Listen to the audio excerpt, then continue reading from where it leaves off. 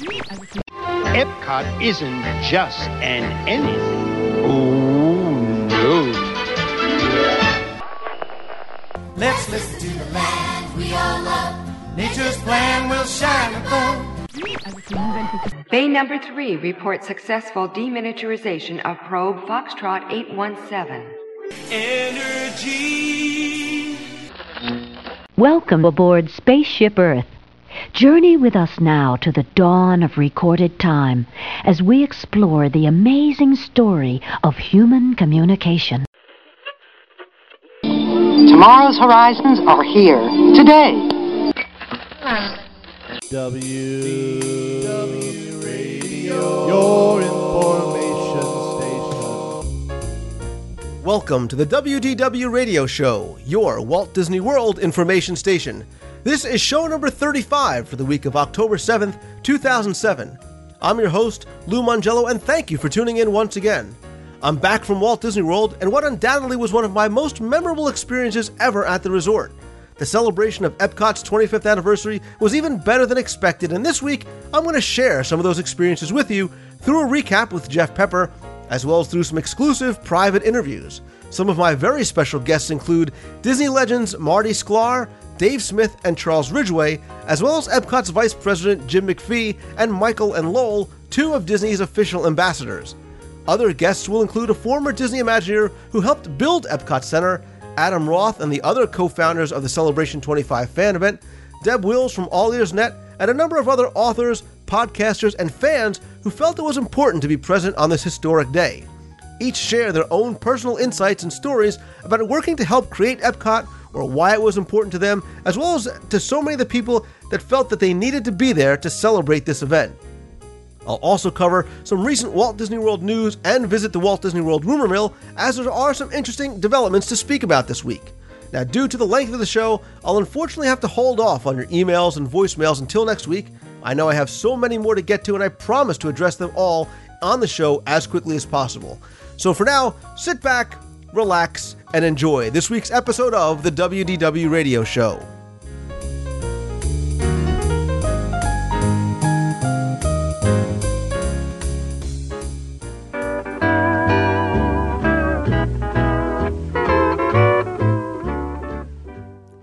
In the wake of Epcot's 25th anniversary this past week, there's not a lot of news coming out of Walt Disney World. However, the big news from Disney this week was not about Walt Disney World specifically, but confirmation that Disney is expanding their offerings outside the theme parks in the United States as rumored a few months ago. And what better place to start than paradise itself? Because Disney is going to turn 21 acres of oceanfront property on the Hawaiian island of Oahu into its first mixed-use luxury family resort outside of its theme parks. Jay Rizzullo, the chairman of Disney Parks and Resorts, said that Hawaii was one of the most requested destinations for the Vacation Club's 350,000 members, aside from the company's theme parks. He told investors in February that the Parks division was working on a concept to locate non-theme park properties in popular vacation spots. Now, the resort's going to open with more than 800 units in 2011, which will include both hotel rooms and DVC, Disney Vacation Club, resort villas. Disney reportedly paid $144 million just for the land, with groundbreaking expected to begin late next year. The development on the island's western side in the Ko'olina Resort and Marina is expected to create more than 1,000 jobs, Disney said in an official statement. Disney's expected to unveil plans for the new resort in 2008, and I'll post some concept art on the WDWRadio.com website in the show notes for this week. It may only be the first week of October, but it's time to start thinking about making your New Year's Eve plans if you're going to be in Walt Disney World. And what better place to go than Pleasure Island, as New Year's Eve tickets are now available, and Pleasure Island is going to be the ultimate New Year's Eve party, featuring exciting live music, dancing, and a lively, of course, pirate party from 8 p.m. until 2 a.m. on December 31st. There will be a wide variety of a delicious array of cuisine, including seared beef medallions, grilled skewered shrimp, smoked salmon fillets, and more. In addition, guests are going to have unlimited access to the wide variety of clubs on Pleasure Island, as well as a champagne toast at midnight and a fireworks spectacular. The cost is $99 per person or $89 if you are a pass holder. Pass holders can purchase tickets at the pass holder website. Non-pass holders can purchase at a variety of resorts or downtown Disney, or beginning October 7th by going to DisneyWorld.com. Staying in downtown Disney, construction on the new T-Rex restaurant is now beginning, and the location is going to be right near the McDonald's. The restaurant is expected to open later on next year, obviously with the dinosaur theme. I've posted pictures in the show notes before. Looks to be a very exciting new dining option that's going to be available in downtown Disney later on next year. Now, if you haven't seen this yet, or if you have not been a fan of the Year of a Million Dreams promotion, I challenge you to go to 2008 DisneyDreamCatalog.com and not get a smile on your face, as Disney has unveiled some of the new offerings as part of the Year of a Million Dreams that money simply cannot buy, but are truly priceless. The new 2008 Disney Dreams giveaway that starts on January 1st, 2008, features more than 1 million dreams, with more than 50% of them are new, to be awarded through a random process to eligible guests in both resorts and mail-in participants throughout 2008. Now, new dreams that are being added as part of the giveaway include the rain at Disney's private island for a day, where one winner is going to be awarded a private Bahamian paradise for the day on Castaway Cay, Disney's cruise line private island, for the winner and up to 3 guests for sole use of the island for an entire day. You also get gourmet dining, recreation, beachfront cabana massages, tell me you're not smiling yet, entertainment, and overnight accommodations on a private yacht. In another dream, Disneyland Resort is giving guests a new guest suite inside the park's New Orleans Square using architectural renderings that Walt Disney himself commissioned for an in-park family retreat that was never built. Starting on January 31st of next year and continuing through most nights throughout the year, a different winner is going to be chosen through the random process to bring up to 5 guests to live out Walt's dream and spend the night inside this dream suite inside the Disneyland park. On Main Street USA at the Magic Kingdom at Walt Disney World, one winner and up to 3 guests are going to be treated to an ultimate Disney character breakfast, where at least 25 Disney characters in attendance, including Mickey and Minnie, will serve you breakfast in the shadows of Cinderella Castle right on Main Street USA. It's going to be the largest Disney character breakfast ever presented, and will be in honor of one lucky winner every day. New Year's Eve is going to be celebrated by a winner and up to 3 guests inside the Cinderella Castle suite, which is also going to include a 4-day VIP vacation. 2 winners and up to 3 guests can attend the film premiere of High School Musical 3, the next installment of the Disney Channel movie series. One of the most exciting new prizes is that a guest can take on the role of an honorary sorcerer's apprentice, where one winner and a guest get to go behind the scenes and behind the magic inside the secret labs of Walt Disney Imagineering. Now, this prize includes a tour of the Walt Disney Imagineering campus and an Imagineer-guided tour of Disneyland Park.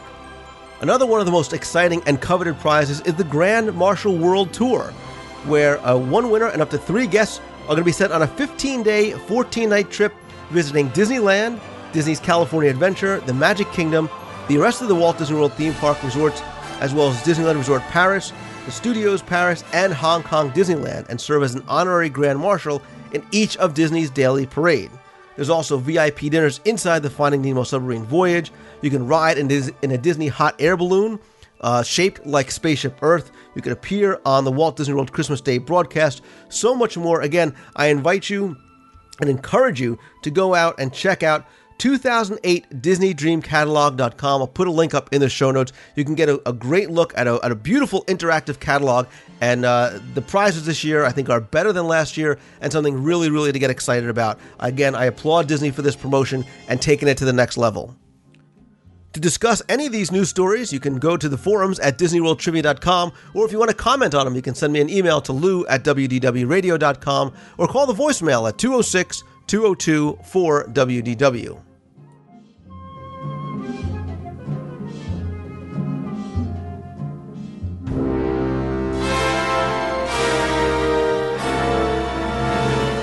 There's some exciting things coming out of the Walt Disney World rumor mill this week, so let's start over at Disney's Hollywood Studios, where I'm hearing rumors that the Backlot Tour will be coming down over the next couple of years, and in fact there are some operational issues with Catastrophe Canyon which may be leading to that coming down. Now, I don't have any confirmation as yet as to what may go into that area, but I have heard from a number of sources that the Backlot Tour will be removed in its entirety within the next few years.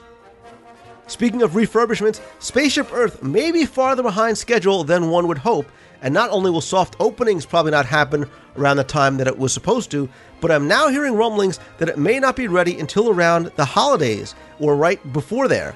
So again, this is just rumor. I don't have any definite confirmation or any opening date. And again, remember too, this date can change very quickly if Disney is able to get back on schedule. But if you are planning on going down and hoping to see the updated Spaceship Earth, I would not guarantee anything until at least the end of November or early December. And possibly verifying what many have said from the very beginning, and going against many rumors to the contrary, it looks like questions about the Contemporary Resort being a DVC resort may have been answered. And the answer is yes, it looks like it will be a DVC. A source of mine has given me information to back up that rumor a couple of weeks ago, and many listeners wrote to me and quoted the 2008 Birnbaum Guide, which is the official guide to Walt Disney World, section about DVC that said, quote, "For a one-time purchase and annual dues, members can enjoy vacation stays at Animal Kingdom Lodge Villas, Old Key West, Contemporary, Beach Club Villas, Boardwalk Villas," and obviously goes on to name the rest of the villas in and around the Walt Disney World property. So I think that, plus some of the other news I've heard, will probably lay to rest any speculation as to whether or not this will be a DVC resort or not. Again, I would expect an official announcement to come from Disney probably during the January press event. Some late-breaking news and rumors from the parks thanks to Disney Dame 2004. It appears that the old VMK Central location at the the Main Street Cinema is going to be reopening in November as an art gallery, much like the old King Gallery from Cinderella Castle, but according to her, quote, with a twist. Now, the Arribas Brothers Crystal Shop is going to be taking down that back wall and having a glass-making oven and laser cube art station installed in the enlarged space. This is expected to open before the Christmas holidays. Speaking of holidays, it appears as though the rumors of the Country Bear Jamboree Christmas special coming back this year are not true, and for the second consecutive year, this special show will not be returning. Last year's absence marked the first time in decades that the special show did not take place, and again, it is expected not to come back again this year. Some updates on the Star Tours rumors and refurbs. It appears that some people online have been going on about how this update may possibly feature simulator roofs opening up into an OmniMax screen, much like the shuttle experience over at the Kennedy Space Center. However, what I'm hearing is that because Star Tours is at every park and an OmniMax upgrade like that would involve such extensive modifications to the show buildings, you could pretty much put that rumor to rest. The Star Tours update is primarily aimed at animatronics, improvement to in-cabin effects, sound, and visuals, so any rumors about the roof of the cabin opening up to reveal an OmniMax screen appear to not be true. And finally, while I hate to speak in generalities, over the past couple of weeks I've had a chance to see and visit with some of my sources and contacts, and I've stated for many months now that I think we are currently witnessing what history will look at as a very important time for the company, specifically the Walt Disney World theme parks, and I'll talk about some of these rumors in the coming months. But suffice it to say that there are some very big, very new, and very exciting changes on the horizon for Disney and especially Walt Disney World, and I know that I'm personally looking forward to some of the changes that are going to be taking place, and again, I'll report on them in more specificity as we get closer. But as always, if you have any rumors that you want to share, send them to me at lou@wdwradio.com, or you can call the hotline at 206-202-4WDW. That's 206-202-4939.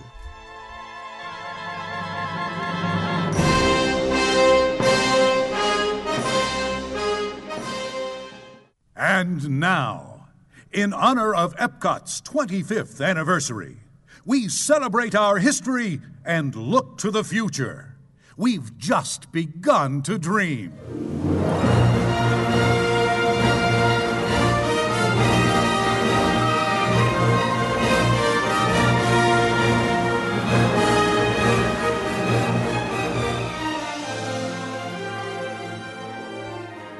As I said at the beginning of the show, I just got back from Walt Disney World for what was really one of my most enjoyable and memorable and truly magical experiences that I've had there over the past 35 years. And it was more than about being there to celebrate Epcot's anniversary, or being at the NFFC convention, or sharing an amazing evening with my wife at a true best of the best at Walt Disney World, Victoria and Albert's. There was something very special about this weekend, and I want to try and recap it and try and explain that feeling and experience to you with the help of somebody else who was there, who clearly gets it, and I know feels the same way, and that's obviously Jeff Pepper. Hey, Lou. Hey, Jeff. Glad to be with you again. Yes. It hasn't been long. It seems just like yesterday. We were strolling through it Epcot, was. hand in hand. Well, all right, maybe not hand in hand, but Jeff, like I said, I know that you feel the same way about what this weekend was, and we both got there on Thursday. You got there a little bit later than I did. We didn't really hook up until Friday night. But what I want to do is just quickly start off by talking about my first couple of days there very briefly, some of which I know you could speak to as well, as we both had a chance to see a favorite attraction that recently reopened. But let me just quickly start off on Thursday, because my wife and I arrived on Thursday without the kids, which was kind of a little second honeymoon for us, and quite an interesting task for my parents. But once we got in, we didn't even bother going to the hotel. We headed right over to the Magic Kingdom because I was so excited to see the Haunted Mansion. And from walking up to the building and seeing the deep, rich colors that you can see on the outside from the paint job, it was just absolutely amazing. It was one of the best refurbishments I've ever seen of an attraction like this. I think it was just perfect in every detail. It was great.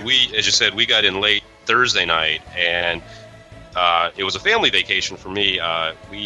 Typically we have gone on our extended kind of family vacations in the fall, and it was a little trickier this year because the kids didn't have a fall break, so we were kind of combining it with, we had anticipated the Epcot celebration, but we were also trying to work in at least a few days for family stuff, and we basically knew that Friday morning we were hitting the Magic Kingdom to go specifically there, and we did, and I agree with you. It was beyond anything I expected. It was an amazing refurbishment considering what I think was a relatively short downtime.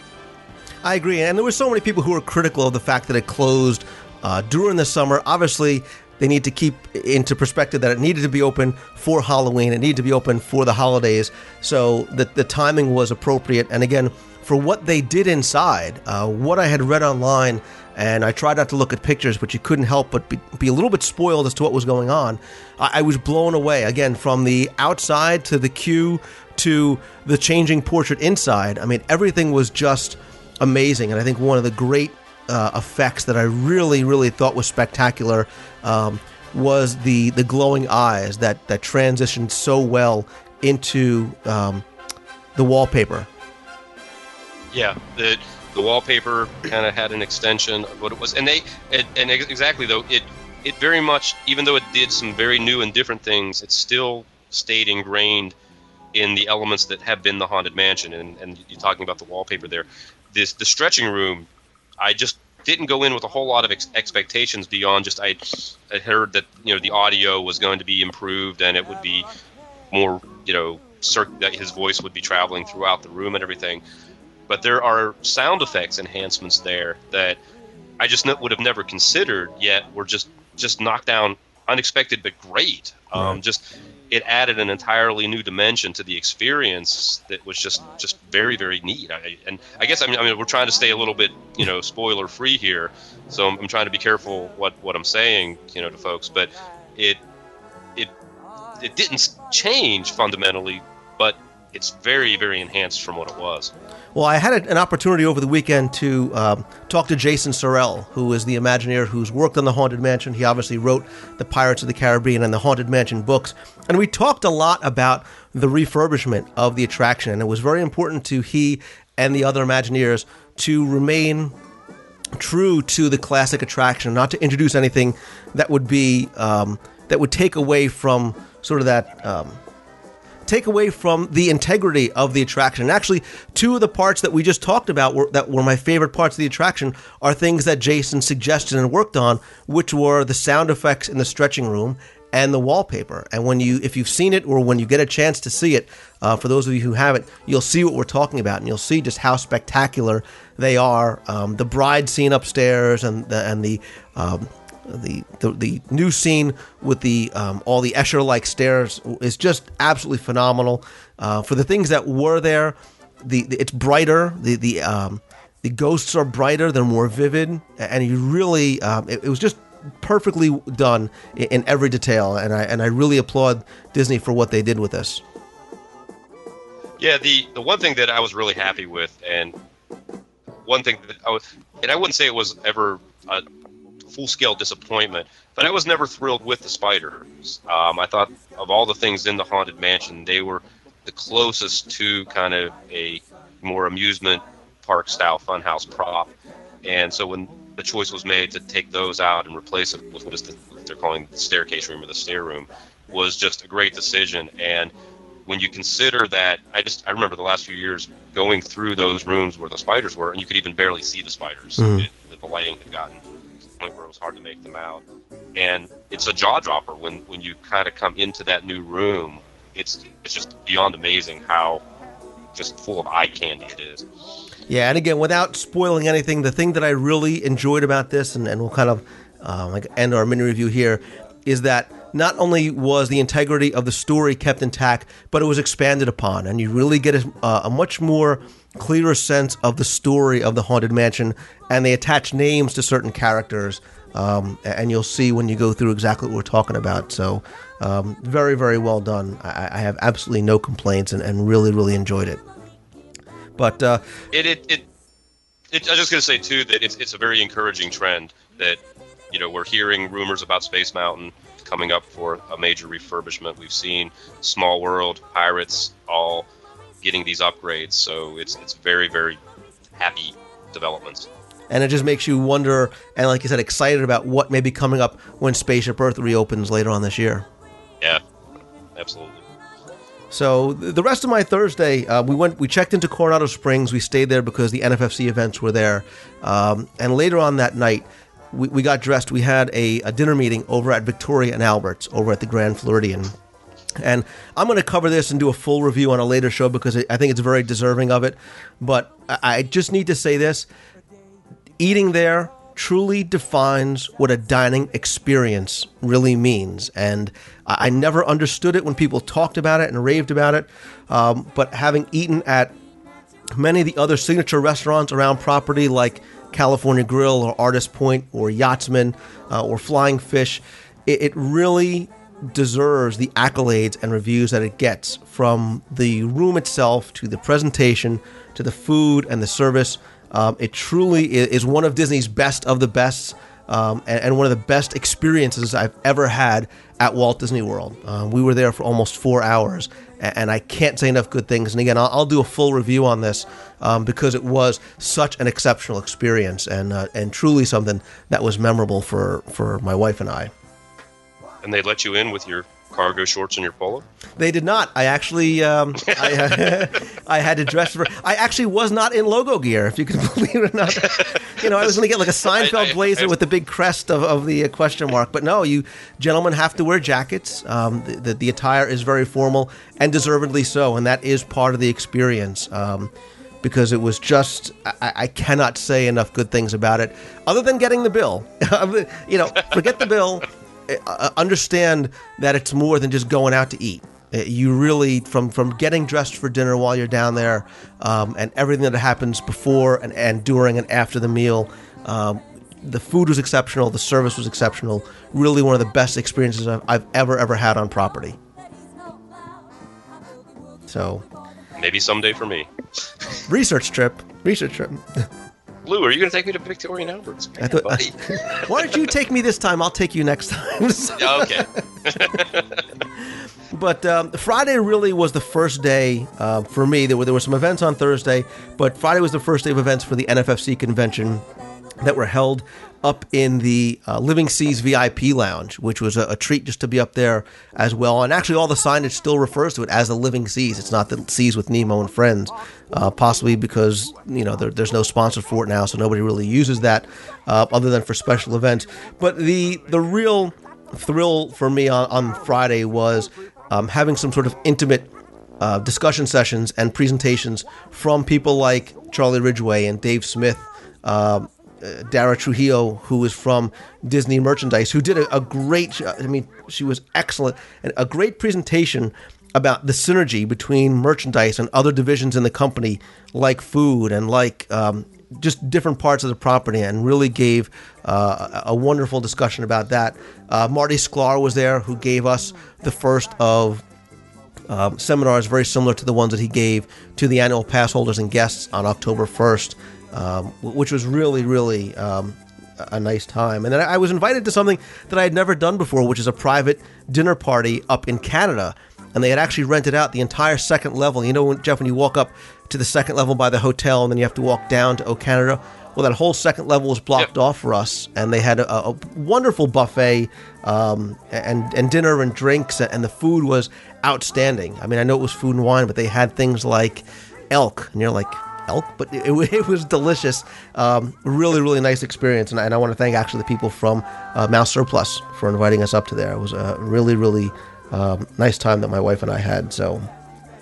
And we actually called it an early night on Friday because we went to the Illuminations dessert party, saw that with the NFFC people, and then went back because I knew what the next couple of days were going to bring for us. No, whoa there, buddy. You bumped into some people, and you no, nobody really of note. No, rode an attraction or two with them.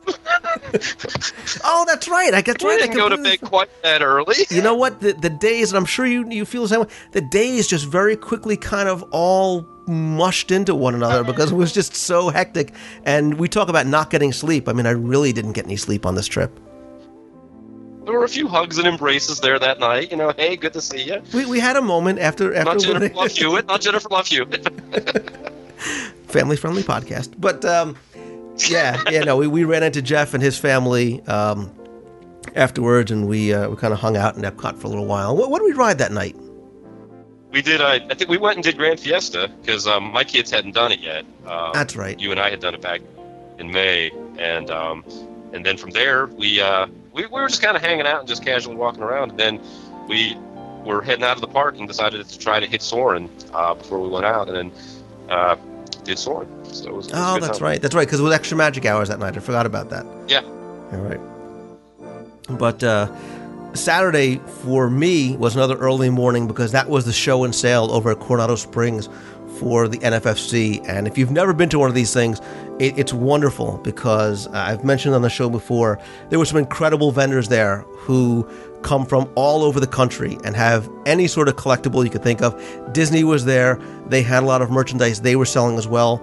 There were a lot of surplus stuff from Disney. Somebody had elements from the Sleeping Beauty Castle from the Happy Celebration on Earth. I mean, these huge, huge pieces that they were selling. There were ride vehicles. There was somebody there from the Antiques Roadshow who was giving appraisals.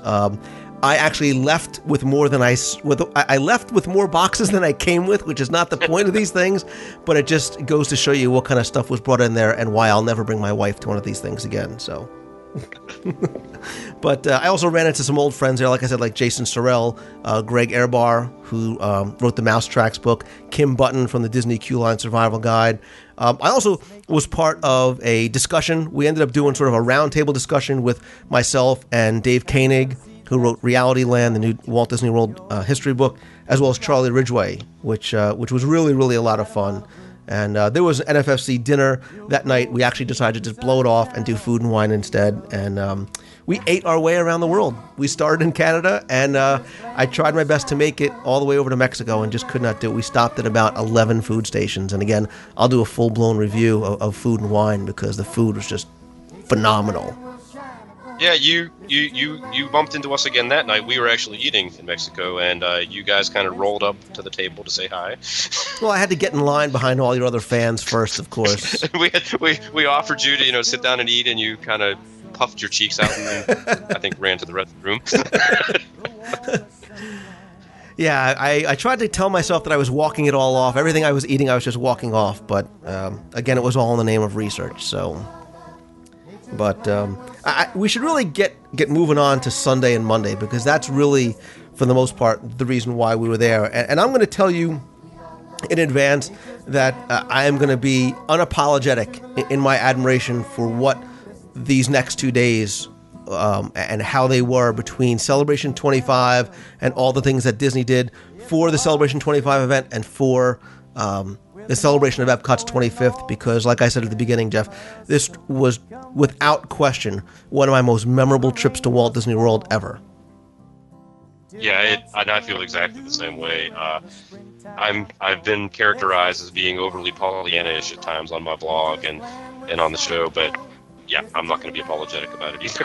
No. It was an amazing, amazing time, and it started on Sunday. Exactly. And you've heard me talk before, and I've had Adam Roth on the show before. He and Jen Waite and Jason Diffendahl put together this Celebration 25 fan event to commemorate and celebrate Epcot's 25th. And rather than just have events on Monday, they spread it out over 2 days. And, everything they did, Jeff, from the moment they started this, really shows that they understood what this day was all about, because it was all about celebrating community. And everybody came together as a single community, no matter where they were from, geographically, no matter where they were from, what their website allegiances were or forums that they belonged to. I got to Epcot about 6:30 in the morning. People were already there from Disney setting up tables by the kennel right outside of Epcot's gates. You were there. Adam was there. Jessica from If We Can Dream It was the first person there. She was the first person registered. She was there with her mom, at 6:30. And actually on Sunday, we registered about 250 people. I think they said from 4 or 5 different countries. And to give everybody kind of a perspective on that is, initially up until about 6 weeks ago, that was roughly what the registration was. I think in getting up into the last few weeks here, the registration literally snowballed. And so just to have that amount of people just on the first day was amazing. It was an amazing turnout just to get them up and running for that first day's events. I was a little worried that I was going to run out of lanyards. I was literally scurrying around before I came down, trying to find as many lanyards as I could, because you certainly didn't want anybody to be not be able to get some of the handouts that we were given. You actually were generous enough to provide the schedules to everybody, so they didn't have to worry about printing them out. Everybody had them on postcards. And again, I can't say enough good things about what Disney did. They had representatives there from the second we got there. They gave us tables. They helped us out with anything at all that we needed, and that Adam and his team needed. His parents were there, who were such wonderful people. Clearly, and they should be very proud of what their son was able to accomplish. And again, I remind everybody that he's 16, and that's not to take away from his age. It's to just go to show how mature he is and how intelligent he is to have been able to put together what he did and get the cooperation and the backing of Disney for this. And it's really a testament to his efforts.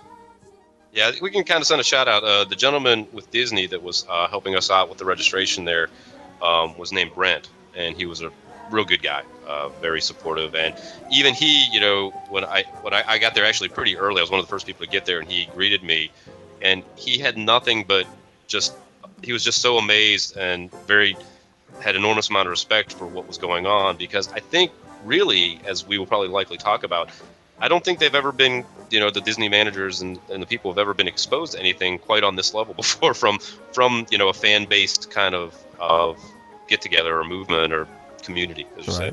And Heather, who was also there from Disney, who was kind of one of their events coordinators, was kind of shadowing us and with us throughout the 2 days, and she was exceptional. I mean, she's one of these people who defines what a cast member is, and maybe we can kind of just allude to it here. She and the person you spoke to and so many people that we ran into throughout the day or the 2 days were so excited. The cast members were genuinely excited about what was going on, not just about what Disney was doing, but about this outpouring of support from the online and the fan community. They were thrilled. They really were thrilled to have us there. You're right, and I think sometimes we lose perspective of the fact of, we think of the cast members and we know they do great jobs, but they take an enormous pride and identity in who they are and where they are. And I think sometimes we see them all as Walt Disney cast members, but there was such an element among them of, we're Epcot. We work at Epcot, and we're very proud of working at Epcot. And that really came through in everything we did those 2 days. I mean, these people were so proud of where they were and who they were the cast members for. I mean, it just permeated everything that I was running into that day. Well, I give a lot of that credit not just to the cast members, but I want to give credit to Jim McPhee, and he was on the show last week. I'm going to have him on again this week because I had a chance to talk to him during the events, and you could see it was very important for he and for Disney to encourage and to get the cast excited backstage for what was going to be going on stage. And I think he did an amazing job of doing that for both the cast that's been there since 1982 and some of the new people who maybe don't remember some of the things that we're celebrating, through these past 25 years. But that electricity and that excitement in the air that I'm going to refer to many, many times as we talk clearly started and came right from the cast members from the second you got to Disney. Exactly. So I had to leave briefly. I had to take my wife to the airport. She unfortunately had to go home that day. But when I came back, I was able to catch the second half of John Carigliano's History Walk. And he kind of started off on the eastern side of Epcot, went over to the west side, and then went back towards the fountain. And he did an amazing job. He really did a fascinating job of really taking people through and past all the different attractions and through Epcot's history. I think people really enjoyed it. He kept people excited about it and definitely kept their interest, whether they were, the hardcore Disney fans or people who were just maybe not familiar with some of the older Epcot. But the real treat for the day was while he was standing in front of the fountain, everybody kind of stops and looks, and he keeps going on, not realizing that Jim McPhee himself is walking up behind him and kind of just listening into what he was saying. And it was really a nice treat to have him come by, because you could see from talking to him, not only is he very accessible, which is something that you haven't really seen before with somebody in Disney Manager, but he gets it because he makes himself so accessible. And the way he spoke about the event, he spoke not just as the vice president of Epcot. He spoke as somebody who was there on opening day and was excited about it. And you can clearly see in the way he talked about things, and he showed us the map that they were going to be handing out the next day. And then obviously when he took Adam on stage in front of the Fountain of Nations, I mean, the kid, deservedly so, had the biggest grin I've ever seen. And he deserves all the accolades and all the recognition that he got that day and over the next 2 days. But even on Sunday, there was such an excitement in the air. I mean, you could see it on the people's faces. And again, I'm going to keep talking about this, and really on Monday is when I'm going to allude to this, because you saw it from everybody that was there. A bunch of us, John and a few other people and I, walked around. We wanted to go over and see Wonders of Life, and as we're walking out of the pavilion, I say, see that guy who just walked by? That was Marty Sklar. And they all kind of stopped and started running over to him. And to give you an idea of just what a wonderful person Marty is, he stopped. He was by himself. He stopped. We chatted for about 15, 20 minutes. He was very personable, a very likable guy, and he's just a very down-to-earth guy. He's actually from New Jersey, not too far from where I live, and really nice of him. Just he could have very easily just gone about his business, but he stopped and he talked to us and took pictures with us, and you could see, Jeff, he really appreciated the fact that we were all so excited about what we were doing. And I think that, Lou, what's really interesting about this is that I think for Jim McPhee and Marty Sklar, I think there was an element of, there was a lot of kidding going around. I heard a lot of people go, rock star, and that's kind of what it was. And I think it kind of took these guys by surprise. When Jim McPhee would kind of show up, people knew him. They knew who he was. And I think he was taken aback by that because he's not a very public face for the company in any way, shape, or form. And even someone like Marty Sklar, who, most of your avid Disney fans, know the name and know how prominent he is in Walt Disney Imagineering. It's still, I don't think this type of attention is something that they've been all that used to over the years. Because what we're talking about here is we're out in the middle of a theme park, and 100 heads are turning when these guys are walking up. And it was exciting. It was very, very fun and exciting to see gentlemen like this get this type of recognition, especially in the case of Marty Sklar. I mean, this guy is a true Disney legend. And for so long, these guys didn't have a prominent place. They weren't the celebrities that, the movie stars and the Mickey Mouse characters and everything are. And they're really getting to that point where they are now. And it's really just a happy thing to see them get this type of recognition and be able to enjoy it. This is one thing that's been consistent in all the people that I've had a chance to speak to, and I keep using the same term, but it's true. I consider it a true privilege to have been able to talk to people like Jim McPhee and Marty Sklar and Charlie Ridgway and Ralph Kent and George McGinnis, and they're all, they all don't realize how important what they've done is to us, not just on a theme park level, but on a personal level, because we enjoy it so much. And they're all very humble. And the first thing they all do is they share the credit with the rest of the people on their team. And that goes from Marty Sklar all the way down to, anybody that I've spoken to or had a chance to interview. And it just goes to show the type of people that they are. And they kind of do deserve that rock star status to us, because that's how we look at them. I'll admit that when I interviewed Marty Sklar, and when I'm going to play it on the show, I didn't even hear what his answer was because I was so excited to be talking to Marty Sklar. It was so very cool to be able to be around these guys and have them accessible to us in this way. Yeah, and to that point, after we left there, a bunch of us went over to Mexico to have dinner at the San Angelin, and as we're walking, one of the guys was saying how they couldn't believe we just spoke to Marty Sklar. And I says, "Oh, you see that guy right in front of us? That's Dave Smith." And I tapped him on the shoulder and says, "Hey, Dave, how you doing?" Blah, blah, blah. And next thing you know, we're chatting with Dave Smith as we're walking through the Mexico Pavilion. And again, very accessible guy. And for those of us who are big Disney fans, he's important to us. He's important to us because of what he's done. And again, very friendly, very accessible, really wonderful guy. So, and for those folks out there, he is the guardian of the lost treasures of Disney.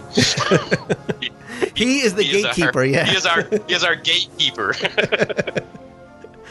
So let's get on to Monday, because Jeff, this is obviously what it's all about. And talking about the lack of sleep, I was up at 5:30 again. I was at Epcot by 6:30. Now, instead of seeing one car in the parking lot, being Jessica's, there was maybe 20 cars in the parking lot, because there were a lot of people who were very excited about getting there early. And registration was supposed to start later, but people were already lined up to start registering. And the first defining moment of that day was we're sitting there, we're talking and kind of just going over some registration stuff. And around 7:30 in the morning, you start to hear the 1982 music from Epcot that played consistently throughout. And Jeff, everybody who was there, no matter what they were doing or who they were talking to, everybody stopped and they smiled. And that was the first kind of moment that I can talk to that really just started to make this day something special. In what you're speaking to is just kind of the theme that just stuck with me the entire day, and it was that all this time, you and I, this past year, on the show, on my blog, we've been celebrating Epcot. We've been talking about the old attractions. We've talked about the music. We've talked about the specific songs, and we always, we always approach it from, we're geeks. We love this stuff, but it's very, very much us, and it's such a narrow focus. And all of a sudden, when you're there and you're hearing this music, and you're feeling the tangible nostalgia being brought back, that's how the day was. Mm-hmm. The people who brought this event about on Disney's side of it, the celebration, the ceremonies, all the things, it was very, very much rooted in Epcot's history. And you were bumping into it all throughout the day, like you said, just right with the start of the music. And it's interesting is we'll kind of go where the day ended as well in that regard. Yeah, and I alluded to this before, and I said I was going to keep mentioning, but you're right. There was something. It was palpable. The excitement was truly palpable, and I've been there for other events. I've been there for other special occasions, and I've never seen it like the way it was there. And it was from the guests to the cast to everybody. There was just something about this day, and as the day goes on, people were laughing, people were crying, and again, unapologetically doing both. People were singing, people were dancing, and the atmosphere was just, and again, forgive me if you don't understand what I'm talking about, if you weren't there, but if you were, you know what I'm talking about. And it's something that I've never felt at Disney before, and I think that really goes to show that the power of the community and power of what Celebration 25 was able to put together, and power of what Disney got it. Disney may have been late to the game about deciding what to do, but they got it. And starting off by playing that music evidences that fact clearly. Absolutely. And everything they did reached back. Everything they did reached back to celebrate Epcot Center. It went back to the very roots and celebrated what Epcot was 25 years ago. And it truly was, that type of celebration. I mean, they were very much all about what Epcot was, where it started. I'm kind of rambling, but it amazed me because, the park has evolved so dramatically that they put it very much in tune to where it was when it began. And everything they did, and again, I hate to sound Pollyannish, but it was perfect. And, from the merchandise that they introduced, and again, there was this mad dash for Mouse Gear for the limited edition merchandise, which was shirts and numbered Figment plushes, of course, some pins and some watches. Even the merchandise shows that they got it, because the shirts were of the original Epcot Center poster. And what they chose to introduce as a piece of merchandise was Figment. Figment wearing a Dreamfinder coat with all the original logos on it, numbered 1200. And they could have done so much more. They could have tried to capitalize on it, but they didn't. And I think even in that regard, I think it was just wonderful what they did. And I love the merchandise. And of course, I ran and had to get mine as well. So. They gave out, as you mentioned, what Jim McVie had shown you guys on Sunday, the guide maps. I mean, everybody was nuts when we saw the guide maps were out. We're all scrambling for the guide maps, and they did this wonderful combination of, it was the daily guidebook, but it was combined with a retro map of what the park looked like on opening day. It was basically a reproduction of the map. Was incorporated into the guide map, was a reproduction of the map that was made available on opening day, and everybody was nuts over. I mean, it's like you said, that tangible excitement over just these very small things, these very small gestures that they did that just hit home runs. I mean, the fact that when everybody walked through the gate, they were handed a button. They were handed a button that featured Mickey and Figment. Figment is back again here. They were hitting, it was lightning in a bottle everywhere you turned. It was just amazing. And again, it wasn't, it's funny that you mentioned the maps, because I think for a lot of us, the map was our favorite collectible of the day. And that's the thing that we're going to treasure more than a plush, more than a t-shirt, more than a pin. It's the map. And it goes to show that Disney wasn't trying to make this hey, let's capitalize on a merchandise thing, as opposed to, let's give people what we know they're going to like, what we as fans would like to get. And they just, like you said, they hit a home run in every aspect, even before anything took place, even before the rope was dropped. It was perfect. It was absolutely perfect. So, and speaking of that rope drop. Speaking of the rope drop, as you may or may not know, at the parks every morning, there's a family of the day that's chosen, and kind of to ceremoniously open up the parks. And at Epcot, they do something very cool. And if you can get there before rope drop, it's something great to see, because all the characters come out, and zooming across from Interventions West Breezeway comes a real test track car. And the family of the day gets to actually ride in the test track car and gets driven over the test track.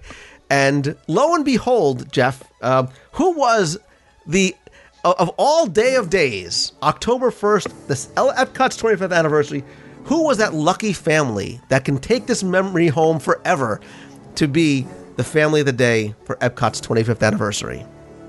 I don't know. I didn't recognize them. They said they were from North Carolina. Acknowledge the legacy and restore the dream, because I'm proud to say that Mr. Pepper and his wonderful family were chosen as the family of the day. Yeah, you talk about dreams come true. It was an amazing movement, and it was something bizarre, because it was the kids. Cody is my son. Cody and Jake, they're my two boys. They're rope drop guys. They love being up, and they love interacting, and it's not so much. It's so much that they want to be in the right place at the right time to make that dash to that first attraction. And so they actually, was interesting because, my wife Elaine was in the gift shop, as you were saying. She was in line because the lines had formed. The rope was across the center area of the plaza there. And so they had made accessible the gift shops and the pin station. And so many people were lined up. And she was actually, in line to buy the gifts, and the kids were up at the rope drop hanging out, and I kind of made my way up there to hang out with them. And it was kind of a fun atmosphere because, we were bumping into so many people that we knew and people that we had known online and were meeting for the first time. And it was a very social atmosphere. And what happened is that the kids started interacting with a very, very nice cast member named Norm, and he started doing card tricks for them. And this guy was very engaging. He was very fun. And I think that was the part that just really kind of, I think, made it just amazing was he asked them to sing a song. He said, can you guys sing? And he said, but you have to sing an Epcot song. And I think he was trying to stump them. I think he was like, they're my sons are 14 and 10. And it was just like, but you got to sing an original Epcot song. And the kids, like I said, apple not falling from the tree. They didn't blink. Did you know it was Cody Pepper? It's like, all right, what do you want to do? One Little Spark? And they immediately launched into One Little Spark. And of course, Norm is there, and there's other cast members there. And it turns into this spontaneous sing-along, and they're all going, they know One Little Spark. And so I don't know if that's what took it over the top. A few minutes later, we were invited under the rope to be the family of the day, and it was an amazing moment. And I have to say, the one thing I want to share is to kind of go back to what we were talking about the cast members. When we went over, and then we were just kind of standing around, and they were taking a lot of pictures, and they were just getting ready for the rope drop. These people were so excited. We met 2 of the Dream Squad members who hung out with us for a while and were talking to us. And I think one gentleman's name was Pete, and we were wearing shirts, and like so many of the fans, we all had a lot of homemade designs and homemade shirts. I had the legacy design that I had featured on my blog, and we also, the kids and my wife had this kind of license plate kind of style design. And when he saw our shirts, he said, oh, wow, look at those shirts. Those are incredible. He says, where did you get them? And my wife said, we made them. And he just lit up. He was like, that is awesome. That is incredible. You people love Epcot. Oh, this is great. He was so excited that he was with people that were every bit as passionate about this place as he was. And it just blew me away. It just blew me away because it was like, these guys were just jonesing. I mean, they were so wired. They were so fired up. And you're just, we thought we were the ones that were fired up. We thought, we're the crazy fans out here that are, and they're all looking at us like we're a bunch of, extremists, mm-hmm. And they were every bit as wired as we were. And it was amazing. I mean, it just blew me away. And that's what you were talking about. It was this shared electricity. We were all on the same page. Cast members, guests, everybody were just all together and feeling what we're feeling. And it was just an amazing moment. We had such a great time just for the 5-10 minutes that we were standing there talking to them. It was great. You alluded to something I was going to make reference to, because at this time is when people started to immediately make a mad dash for the front of the Fountain of Nations stage. And for those guests who were there who didn't realize what this day meant, they were probably saying, why are these people not running over to Soarin' or to Test Track? But immediately people started to gather there. And the one thing that I saw, in addition to, I'm happy to say, 1,000 people in yellow lanyards, was the number of people who, for lack of a better word, dressed for the occasion. They made homemade shirts, or they came dressed as Figment, or they brought their Figment plushes from 1982. Some people really went all out, and this instant bond that everybody had, you could see it. I mean, everybody was talking and having a great time. And I actually went up and I did a number of interviews with a lot of guests who were there to try and get a feeling of why they felt it was important to be there, or where they came from, and what this day meant to them. To people from Disney who, like you said, got it. I spoke to 2 of the Disney ambassadors, Michael and Lowell, who, clearly had a passion for what they were doing and were so excited to be there and be part of it. And they love the fact that so many people were out and making today something as important as it was to guests and to cast. Yeah, it was just that time, kind of the anticipation leading up to the rededication ceremony it was amazing. And as you said, the music was playing in the background. Just all the elements were there. It was just charged. I mean, there's no other way to describe it. I actually took audio of the rededication ceremony, and rather than play it on the show, I'm going to make it available as a download over at DisneyWorldTrivia.com in the download section. And I'll briefly apologize for some of the sections of the audio, but it's important that I note it, because I'm apologizing for the fact that people were screaming as it was leading up to the event, and people were singing, and you could hear it. It's loud because there were so many people crowded. I was literally at the rope right in front of the podium where all of us short people need to stand so we can actually see what's going on. But the people behind me were so excited. And again, people were laughing and they were crying. And, Jim McPhee spoke and some other representatives from Disney spoke. And Marty Sklar came out escorted by Mickey and Minnie. And people just lost their minds. And, women and grown men alike were crying at what was going on. And I think what they did with the rededication and the pouring of waters, kind of recreating what they did 25 years ago from all the different nations pouring in water symbolically into the Fountain of Nations, and the parades of Future World cast members and the World Showcase cast members.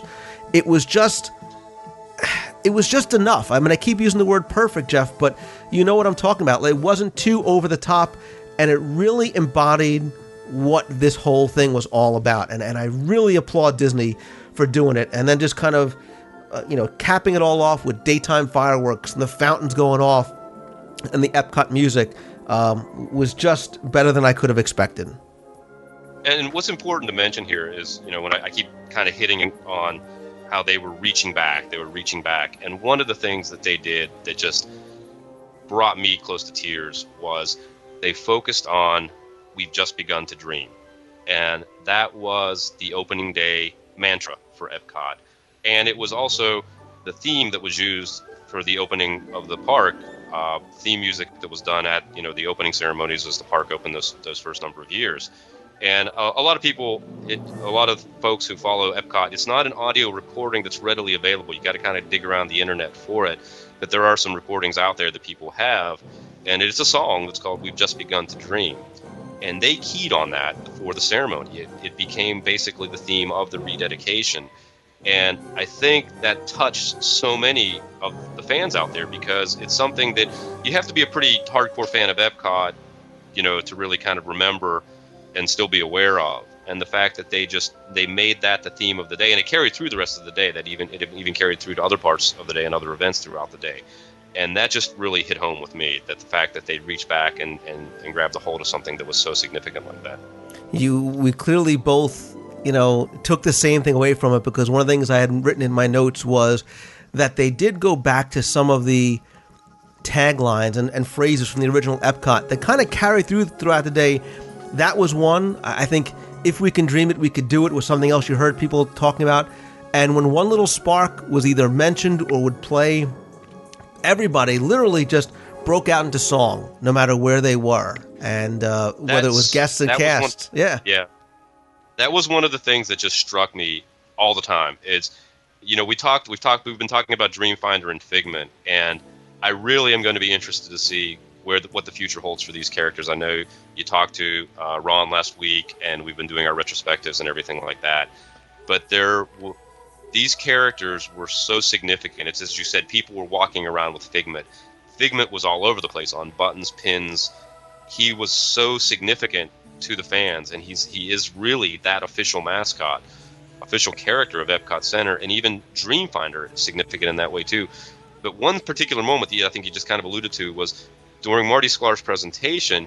He did played a musical kind of retrospective, was kind of like a slide show medley of significant Epcot music, and all the songs are playing. And literally, when "One Little Spark," the segment of "One Little Spark" came on, there's like huge applause. Mm-hmm. I mean, there was just this direct emotional connection to it. And again, later on in the day, when we talked about, I can kind of jump ahead a little bit, but when the music was playing later on in the evening after Illuminations, there's a spontaneous sing-along just breaks out with "One Little Spark," and it was like that kind of stuff that was just happening, and it was just amazing, because we've had some cynical comments here and there on the internet and the last few months about overplaying the nostalgia of Epcot. And sorry guys, you can't overplay it. It's tangible and it's loved and it's out there, and it really demonstrated that on this day. Exactly. And one thing I was going to kind of mention this as we recap the 2 days, but maybe here's a good point, is that what took place that day, Jeff, on so many different levels, has never happened before and will probably never happen again. And the Celebration 25 gathering of 1,200 people, and Epcot and Disney embracing what they were doing, and bringing them into the fold and being part of what Disney was doing, and that electricity that was in the air, and people dancing and singing, and we had 100 people go ride Imagination, and just that excitement. I don't know, if something like this happens again, if it could ever be captured the way it was, because this was the first time and maybe the only time that something like this ever takes place in this kind of manner. I think because one of the things I've been thinking about a lot since Monday, and we're kind of talking about it before we started recording, is it was a very sincere, genuine, and in some ways very spontaneous type of celebration. In the past, the celebrations that Disney has for anniversaries are very much marketing driven. They're promotional based. They last for 12 months or 18 months. And while there is a sincerity and a genuineness to them, that they are celebrating something very significant, this didn't have that. This was kind of, everything else was kind of melted down to just this very, very direct celebration that wasn't tied up in promotions and it wasn't tied up in marketing. It just was what it was, a very sincere and genuine celebration. And it came through on both ends, as we keep saying. It came through the cast, and it came through the guests, and it was just this meeting of both that, like you said, I wonder if it will ever be recreated or anything even close to it happening again. No, I don't think so, because this was about celebrating a specific moment in time that will never come back again. Animal Kingdom's 10th anniversary will never be anything like this. And who knows what the future will bring. I think to a certain degree, this may be a defining moment, because this is maybe the first time that Disney really sees the passion of the community and the guests into things that are so important to us. And just the way things fell into place here won't ever happen again. And like you said, this was about not a long-term celebration, not anything. This was a singular moment in time that Disney honored and represented in just a perfect way. And I think they did just enough and not too much or not too little, and did it just right. And I don't know how else to maybe articulate how much I applaud Disney's efforts in this, and obviously the efforts of everybody who was involved in Celebration 25. Exactly. It just, I know we're sounding over the top, emotional, sentimental, but it's if you were there, you understand. It was a very social event in that you were with so many like-minded individuals that. And it was a happy event because there were so many of us there that were meeting each other for the first time, even though we've met online through the forums and the communities online. There was just so much to celebrate. We were celebrating Epcot, we were celebrating our friendships, we were celebrating our shared passions. Just to mention again, one of the most exciting times for me was meeting Jessica from If We Can Dream It. We've mentioned her on the show few times before. She's a bud. She's a pal, and to meet her in person and her mom Mim, they were just these wonderful people, and it just made everything so special to meet her and meet. I saw Deb Wills again. I met her briefly at Magic Meets, and we got to chat ever so briefly. But there was just such an excitement in that social aspect of it as well. We ran into Brian Ripper from the All About the Mouse podcast. There's so many people I would like to mention that I saw that day that just made it so much more exciting because we were putting faces with names and just meeting people for the first time, and it just contributed to that overall just celebration. Yeah, Jeff, you spoke to something I was going to mention as well, which was seeing people from the online community, whether it be old friends like you and your family and Jessica and Brian Martzoff and Deb Wills and so many other people, and getting to put faces to names of people who I had spoken with online or whose work I knew. For example, Martin Smith, who does the amazing video work. I had a chance to meet him, and with everybody that we ran into, people who maybe had read the books or listened to the show or I communicated with online, there was this instant connection because we all, I keep saying, we got it and we were there for the same reason. And it was just so much fun. It was so much about community. And that's why I applaud Adam and Rail for what they did, because they really focused on just bringing all these communities together, and they did an exceptional job of doing it. And you can see it. I'm going to post a photo up. Actually, Matt Roseboom from Orlando Attractions sent me over a picture that he stitched together that we took right after the rededication ceremony. And actually, Jim McPhee and the ambassadors are in there with all of us fans, and you'll see, hundreds of us in front of there, just, everybody's just kind of hugging each other and just smiling. And if you were there and if you were part of that picture, you understand that excitement and that electricity that we keep making reference to. And again, we keep beating you over the head with this, but it was such a significant moment because, to our knowledge, Disney has never acknowledged the fan community in this regard. And they were right there. That picture was just amazing. We were all there. Great moment. Just pure Disney magic. Absolutely. And cornball, but that's what it was. You know what? Call it what it is. Be critical of us for saying it this way, but I think if you were there, you understand it. And I think if you weren't, and if you're listening to the show, you know what we're talking about. And so many of the things, there was a media event that we went to up at the Norway VIP Lounge, and that was a recurring theme for the six of us who were up on that panel that were talking about it as we answered questions. We all talked about it in that way. And you could see some of the people who were in the media who were part of the Disney community acknowledging and understanding, and other people saying, I don't understand. I don't understand how you people are coming together like this and doing what you did, but still with a sense of admiration for what was going on. It wasn't something that was being looked at as kind of an oddball thing. I think it really is, like I said, it's a defining moment for so many different reasons. So, I'm kind of glad you mentioned the media event, because you and I both had a chance to talk for a few moments with Scott Powers, who is the reporter that covers Disney for the Orlando Sentinel.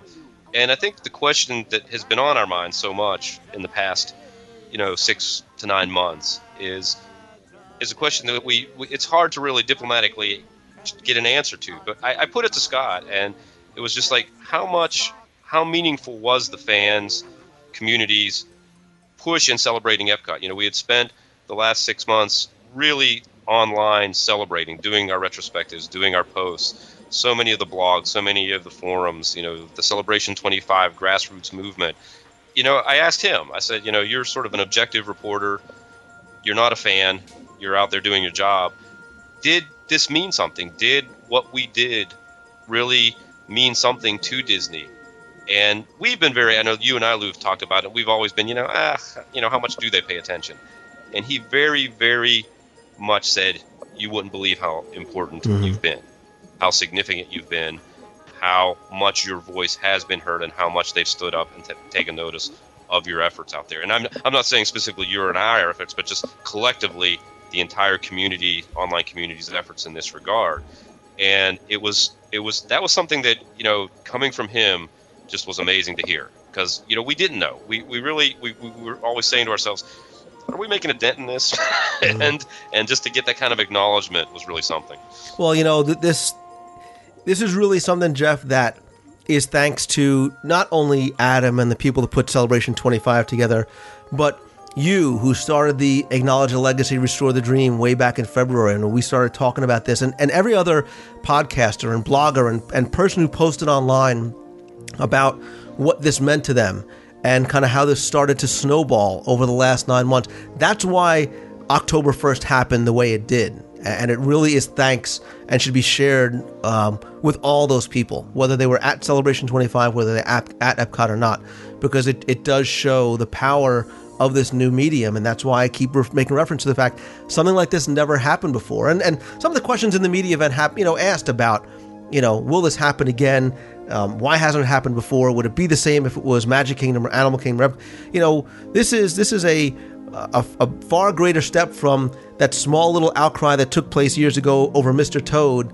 This goes to show the power of what we are doing. And again, I applaud Disney because they obviously listened and they acknowledge the fact that they listened. So, but let's just kind of, I guess, we've only talked about this for an hour now, so we can wrap it up. We did, like I said, we rode Imagination, and we got to see Marty Sklar, who I can't share audio with you because we were not allowed to take it, but suffice to say, it was an incredibly moving and informational and educational speech that he gave, and you can see the man clearly loves what he has done.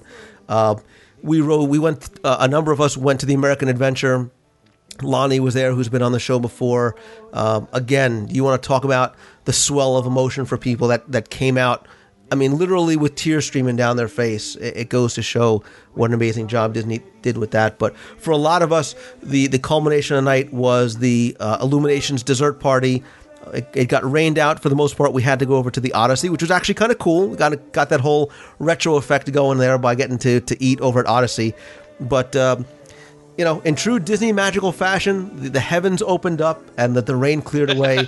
And we were able to head over to the Isola in Italy, which is that private viewing area right in front of Spaceship Earth. And Illuminations is Illuminations, and I've seen it hundreds of times. I have never been taken aback and moved by the show this time, but the tag, that 7-minute tag or whatever it was that was added on to the end, that was the tag that was 7 times larger than any other tags, was absolutely the most spectacular fireworks display using new pyrotechnics, incredible music that I've ever seen. Disney did an absolutely incredible job with that. There was a point near the finale where every inch of sky was lit up with the fireworks. I have never seen a fireworks display that was that intense in terms of just, if you take the actual Reflections of Life finale and then just like times 100, it's almost to that extent. And I know that people will say, oh, he's exaggerating. I think you can back me up on saying that I'm not. Right. And unfortunately, the videos that are out online, and I thank everybody that put those out there to share it with people who couldn't be there, they don't do it justice because you can't get a sense of the scope and the magnitude of, like you said, how the sky over the entire lagoon was just filled, and it was just beautiful. And again, people were laughing and they were crying, and when it was over, nobody wanted to leave. People, they started playing all the old Pavilion theme songs, and Absolutely. Everybody broke out into song. And yeah.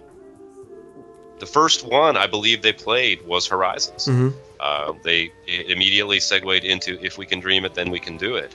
And they played one right after another of all the old theme song music. And again, when One Little Spark came on, it was a spontaneous sing-along. Yep. It was like the anthem of the day. It was incredible. Yeah. And Adam was able to secure that venue till after the burn-off, which, what I understand, went off about 11:45, and before everybody was escorted out of the park. But, nobody wanted to leave. Everybody didn't want the day to end and just wanted to continue kind of hanging out together. And I saw people that had never met before hugging at the end of the night and exchanging contact information. And really, Jeff, you got a sense of what this was all about. And I know we kind of wax poetic about this, but it's true. It's about, unity and community and all these other things that, Epcot really was supposed to represent.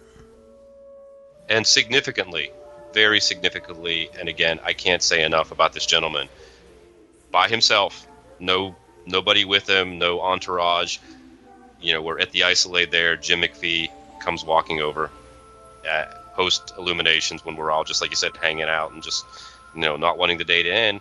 He comes in and checks in on us all again. It was just unbelievable. Here's a guy that, clearly was there at the beginning of the day. He spent the entire day there as well, and just a class act. He came over and literally ended his day with us. Right. And it was, again, like we were kidding before. It's, it was this rock star effect. Everybody's like, look who's here. It was just, I felt personally so flattered that this gentleman would take the time to just touch base with us again and say, it was a great day. Yeah. It just, again, like you said, where people probably think we're over the top with the sentiment here, but it just was incredible. No, he is he's a very genuine person. I'm going to admit, one of the highlights of the weekend for me was when I went up to him on Sunday when he came over by John's thing, and I said, "Hi, Mr. McPhee." He says, "Lou, how I recognize your voice. I listened to the show."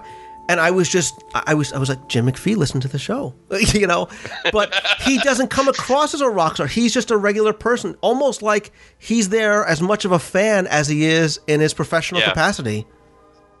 So he, again, I keep making reference to why this day was so unique, why this day was so different. You've never seen that before, and you may not see that again, or maybe this is the start of a trend towards, people in management embracing and being more accessible. But Jim McPhee, I cannot say enough good things about, and so much about what that day was was because of him and thanks to him. And you can see that and you'll hear another brief audio clip from him that I was able to take on the 25th from Mr. McPhee. It was just, Jeff, all around, it was brilliant. It was just a brilliant and really one of the most memorable days and trips I've ever taken to Disney. And I got to tell you, I know, don't want to stir anything up here, but when I approached Epcot for the first time and saw Spaceship Earth, as Mr. McPhee even quoted as saying, restored to its original state, it was a beautiful, beautiful thing to see. It was just an amazing thing to see. And I've long been critical of the Leave a Legacy monoliths at the front of the park. And to me, it's an amazing how Spaceship Earth truly complements them to actually make that front entrance really look attractive now. There's a symmetry that was kind of lost when you had the wand there. There's a symmetry that's been restored to it, and at night, it's just beautiful. It's just amazing to see. Yep. Like I said, everything about the weekend, everything about the event just fell into place perfectly. And I'm Jeff. I'm glad you and I had a chance to spend some of the time together with our family and with everybody else. And I want to thank not only Jim McPhee and all the other people from Disney, but Adam and everybody else that put this together, and everybody else in the Disney community that came out for this, because without all those people, this would never have taken place. So thank you all for what you guys did and for all the support of the event and the day. Absolutely. What Lou said, all the people that made this possible, that especially the folks that didn't quite make it, it was still very important. And we wish it had been there, and we're hoping we can share it with you in this way, but it's just thank you to everyone for making it so special. And Jeff, one other thing that I wanted to share with you, which will hopefully kind of give people a sense of what the day was I was fortunate enough to be able to take some interviews with some people like Marty Sklar and Jim McPhee and people from the online community and just fans that were there. And I unfortunately can't play all of it, but I did want to play some of these interviews and some of these sound bites, because one thing that I was always curious about was why the day was so important to people. Why was it important for fans to be there? Why was it important for Charlie Ridgway and Dave Smith and Marty Sklar to be a part of this, and what it really meant to them? So I hope you enjoy some of these sound clips. I hope hearing, especially from the fans and people from the online community, gives you a sense of what this day meant to so many of us. And again, obviously, Jeff, thank you so much for everything that you've done, and it was great seeing you and your family as well. Yeah, my pleasure, Lou. I felt really proud. I'm really proud to be a part of the show, and I was really proud to be with you there and meeting a lot of the folks and taking part in all of this. It was a great day, and I've come from 0 to 60 in just a short year, and it's so exciting for me just to be involved. And just want to say thank you for your support and for making me a part of all this. Thank you. My thanks obviously go out to you for all that you've done, and this has been a lot of fun, and we've just begun to dream.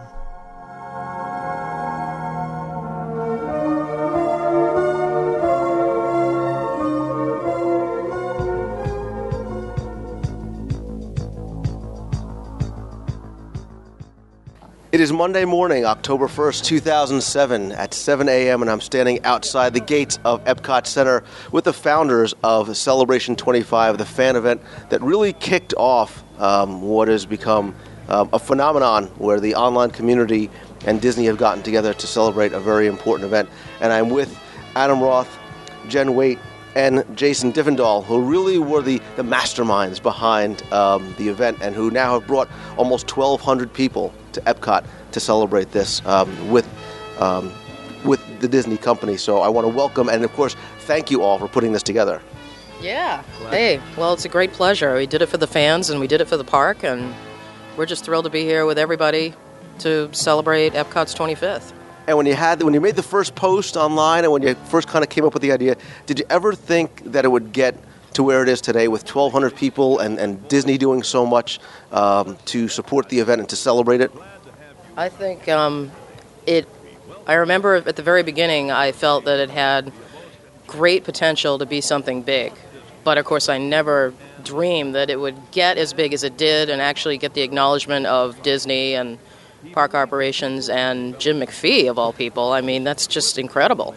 Adam, when you and I first started speaking, your registration was, maybe 300-400, and you says, yeah, we expected maybe 200. You're now, at almost 1,200. It's something that I couldn't believe, and I remember telling you and telling John when we were watching that roster grow every day, I would just come back and tell him that we had an extra 100 every day. And, to think that we did get so much acknowledgement, and that we are probably the first group to actually be able to collaborate with Disney on a scale that we have is just an accomplishment in itself. And I think if we really wanted to give Epcot the celebration that it deserves, we really have done everything we could possibly do as fans. And as we hear the original entrance music starting to play in the background, I saw a smile come over everybody's face. But Jason, how do you think what's going on today? I mean, it really shows the power of the online community and the passion of the Disney fans. I think it's quite possible that Disney didn't quite estimate the number of Epcot fans on the internet today. There's literally thousands of us, and the fact that so many of us are here and so many more of us, couldn't make it. Epcot's 25th anniversary is a momentous event, and we realized that, and we wanted to do something to celebrate it. And so, I think Disney Epcot is getting a lot of attention recently. I think Disney realizes that there's a lot of fans of Epcot out there. So why was it important to you as fans to want to celebrate this and to make sure you did something here at the park and do it with other Disney fans? To honor the people who originally built this park, and just to acknowledge the fact that, yes, this park is important, and there's just a huge group of people that came to this park back in the day and came away with something that was profound and affected their life. It's an honor to that, really. It's like a tribute to those people that created those things, that empowered those that came and visited the park. They went away with something, and then it had a tremendous effect on their life. I know it did for me. And a lot of those people are here. People like Marty Sklar is here, and Charlie Ridgway are here, and Dave Smith are here. People who are literal Disney legends are here to celebrate it and commemorate it with the fans. And I think that goes a long way to showing to the fact that Disney also realizes, and these people realize that what they've done is something that was important as well. I think one of the things that makes Epcot so timeless is the fact that there's so much that was put into this park at the beginning, and it's never really lost that touch. It's always gotten more, and I know I spoke to Jim McPhee yesterday, and the one thing he told us all was that this park does live up to the actual dream of Walt Disney, and he wholeheartedly believes that because Walt dreamed of a place that was ever-changing, that was a showcase of the future, and here we are standing today in the realization of Walt's dream, and to think that we're standing here 25 years to the date after it opened originally, and to see people like Marty Sklar, who were here on opening date, who were here before even opening date, or Jim McPhee, who helped to open up the Epcot Preview Center, to think that kind of dedication is still into this park, it just goes to show that's what we refer to as the Disney magic, because you can't find that kind of dedication over 25 years at any other location in the U.S. or anywhere else. I mean, I don't honestly think that any other Disney theme park has that real unique aspect to it, because everything else can be duplicated in the Disneyland-style parks and in the unique style parks that you have like Tokyo Disney Sea. There's always a chance you can duplicate it, but the experience you have here is something that never dies. And I know my parents are here. They were here the first year of its opening. My father covered the story, and I'm here now experiencing the same thing they experienced 25 years later, and that kind of generational experience is what this is all about. Well, this is going to be the start of what I think is going to be a very exciting, a very historic day, and on behalf of everybody that's here and all the fans that maybe even are part of Celebration 25 that are here just to experience it, I want to thank you guys for all that you've done. I know I'm excited, and I appreciate you guys allowing me to be a part of it, so I'm looking forward to it. We're glad to have you here. It's been our pleasure, Lou. Thanks, Lou, for joining us as a sponsor. Also, we'd like to put out a big thanks to you and the rest of the sponsors of Celebration 25. Listen to WDW radio show and go to DisneyWorldTrivia.com. Guys, thanks very much. See you at the burn-off. Ooh, yeah. Epcot's 25th anniversary has brought together not only thousands of Disney and Epcot fans, as well as a celebration by Disney itself, but it's also brought along its share of Disney celebrities and internet personalities. Of course, we all know her by Deb, but it's Deb Wills from allears.net. Deb, welcome. Hi, Lou. It's glad to be here. All right, Deb, we obviously came down for this very special day. Why do you think celebrating Epcot's 25th was such an important occasion? I think because it's the last park Walt really had a hand in, that he had a dream about what he wanted this to be, and even though it did not really become that, it's still, he had his hand in what the vision was, and he didn't have his hand in Animal Kingdom per se, or the Disney MGM Hollywood Studios, but he had a hand in this, and I think it's part of his legacy, and that's why it's become important to celebrate today or tomorrow. Obviously, the theme park that we have today is very different than the original city that he conceived of. Not trying to speculate as to what he would think of it, but how do you think what we have today, 25 years later, how closely do you think it compares to what his original dream and vision for the city is? Wow, that's a good question, Lou. You always ask me something that I can't answer off the top of my head.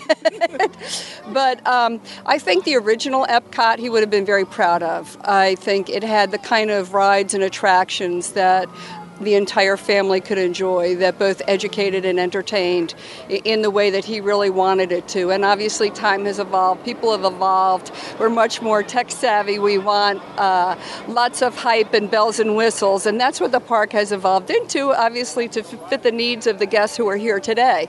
But I think the original Epcot, I believe he would have been very proud of everything that was here.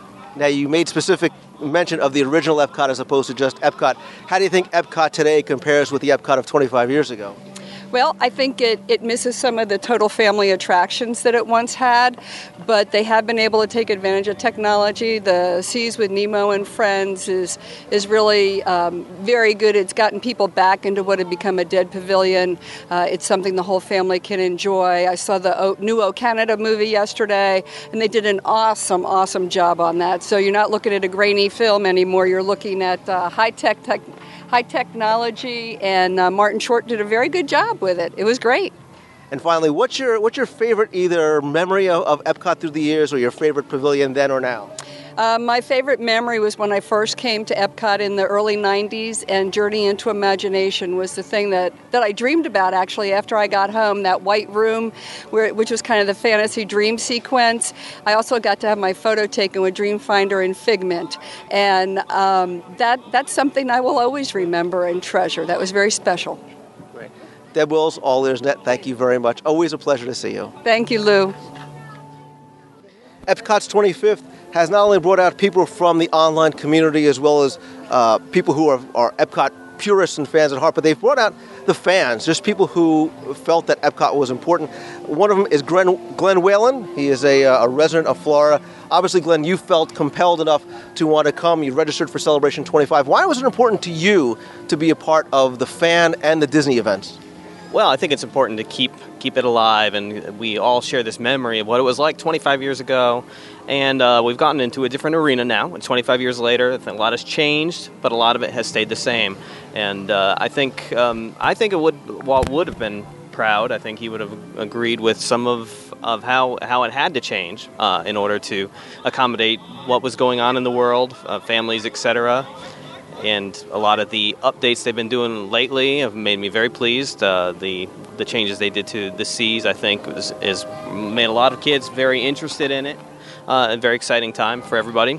That was a question I was going to ask you next, was of all the changes that have taken place over the years, we have, for the most part, a very different Epcot now than we did 25 years ago. Right. What do you think was the best or most important change that they made, other than the wand coming down? Other than the wand coming down? I think probably the biggest...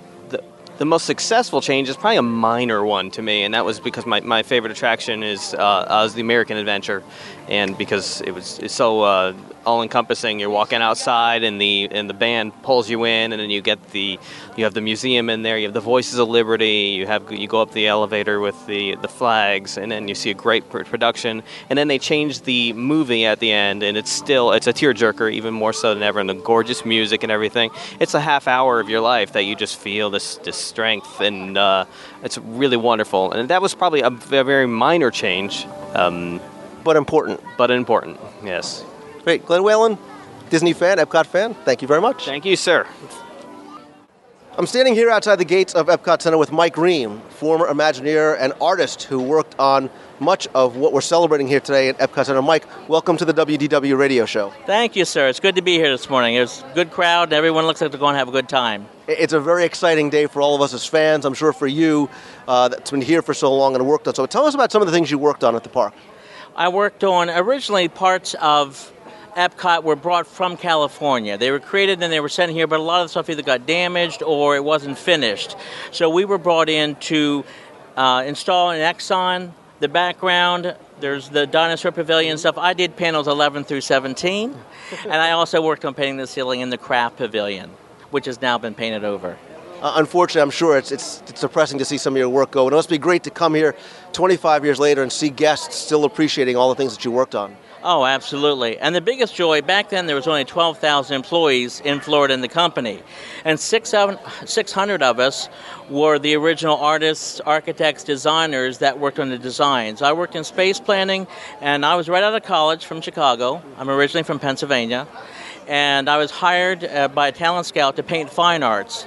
So that's how I got my murals. But when I was finished, then I worked on restaurants and design of interiors of attractions.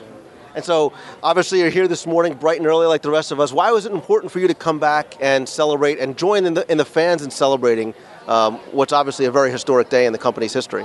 Well, I still have a lot of friends that work here. So I was able to get off, come down here, and for the dedication that's coming up at 10 o'clock, I brought my camera to take pictures of everyone that's going to be in the activities. And Marty Sklar's here and stuff. I hope I can talk to him when he's here.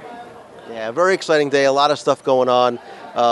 You should know that so many of us appreciate all the work that you've done and put into it that made this such an important day for all of us. So other than the stuff that you worked on, what do you think your favorite part has been, or what's your favorite part of Epcot over the past 25 years? That is still so popular, that it opened popular and that people keep coming back, and I really still love the idea of discovery. I really enjoy that this was an educational park. You can have fun here, but you learn too, and I thought that was the best thing that they could have done. Well, thank you very much for all that you do. I look forward to seeing you at the rest of the events throughout the day. Thank you, sir. We've got great weather. We're going to have a good time. Beautiful. It's my pleasure to once again introduce Dave Smith, Disney historian, head of the Walt Disney Archives, and I'm happy to say future Disney legend, as you're going to be inducted later on this year. Congratulations and welcome to the show. Thank you very much. It's great being here for the 25th anniversary of Epcot. I never did get down here for the grand opening in 1982, but I think I've been here probably once or twice a year every year since 82, and so I've seen all the changes, all the attractions that have come and gone, and it's still my favorite park at Walt Disney World. Well, like I said, looking back on 25 years of growth and change and the evolution of the park, how do you think it compares in 2007 versus 25 years ago? Well, it's certainly grown and grown and grown. There's been so much added to Epcot since that time. There's so much more to do here than there was before. I think it's just gotten much more exciting. I've missed some of the attractions that I loved. Horizons was my favorite attraction, and I really liked the World of Motion. It was a favorite of mine too. So it's sad sometimes to see some of your favorites go, but Test Track is a great attraction, and Mission Space is a great attraction. So progress, I guess, has to come. But as a historian, I personally can miss some of the old things. I think many of us do, and the term that's often used is purists, and I think it's a good thing sometimes to look back and reminisce about some of the old attractions. Like you, Horizons was a favorite of mine. One thing that people always talk about was obviously Walt's vision of what Epcot the city would be versus what Epcot, the theme park, Epcot Center, the theme park became in 1982 versus what we have now. How do you think what we have today and over the years, how do you think Walt's vision has been carried on in the park itself? Not very well. Well, Walt came up with his ideas for Epcot just shortly before he died. He didn't have time to talk to a lot of experts about his ideas. He didn't have time to refine his ideas. And his main thing was having a place where people would live. But they would be living in a fishbowl. It would be something that just wouldn't work. They'd also be voters, and they could vote themselves out of the Disney company or whatever. So that type of thing is really difficult to do. And I think if Walt had time to really think things through, that he might very well have come up with something like we have today. But what we have only is Walt's very preliminary ideas for Epcot. And as you know, everything that this company does, especially through our Walt Disney Imagineering, gets changed over and over and over again as the years go by. And from the first initial idea of what's going to be built and then what you finally see 5 or 10 years later, it's totally different usually. And finally, why do you think it was important for Disney to celebrate, especially with the fans and with the guests? Why was it important to commemorate the 25th anniversary? I think the fans and the cast members really appreciate the anniversary celebration. Cast members are very proud of their park, and they want the public to be proud of their park, and they want to see their park getting some recognition. And so it's great that Jim McPhee and his executive group here at Epcot have decided to actually do some celebrating on October 1st, and I'm looking forward to seeing it all myself. Dave Smith, head of the Walt Disney Archives, clearly a Disney fan as well as future Disney legend. Thank you very much. All right, you're welcome. Another longtime Disney fan and member of the Disney kind of online community is Brian Martzoff. He has Big Brian's postcard page, as well as your podcast is Mousing It Up. There you go. Podcast of Big Brian's Disney page. There you go. You are obviously known as the collector of Disney postcards. Your collection probably numbers in the tens of thousands. So you really have a history of Epcot, almost in pictures and in postcards. How do you think, or what do you think of the changes in Epcot that you've seen over the past 25 years? Well, it has changed. First off, you got to think there were several pavilions that weren't even here then. The Living Seas were sitting in front of. Wasn't here on opening day. It was something that's planned all along, but it was such a big project. They just couldn't get everything built all at once. And then we have things that have come and gone. Like Horizons wasn't here on opening day. It came, and unfortunately, for many of us think it's very unfortunate that it went. So change is a constant in theme parks as is in any other part of life. So generally, I've been liking the changes I've been seeing more recently.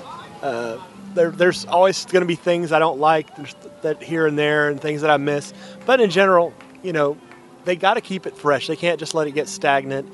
And just like the updating the recently of the Canada film.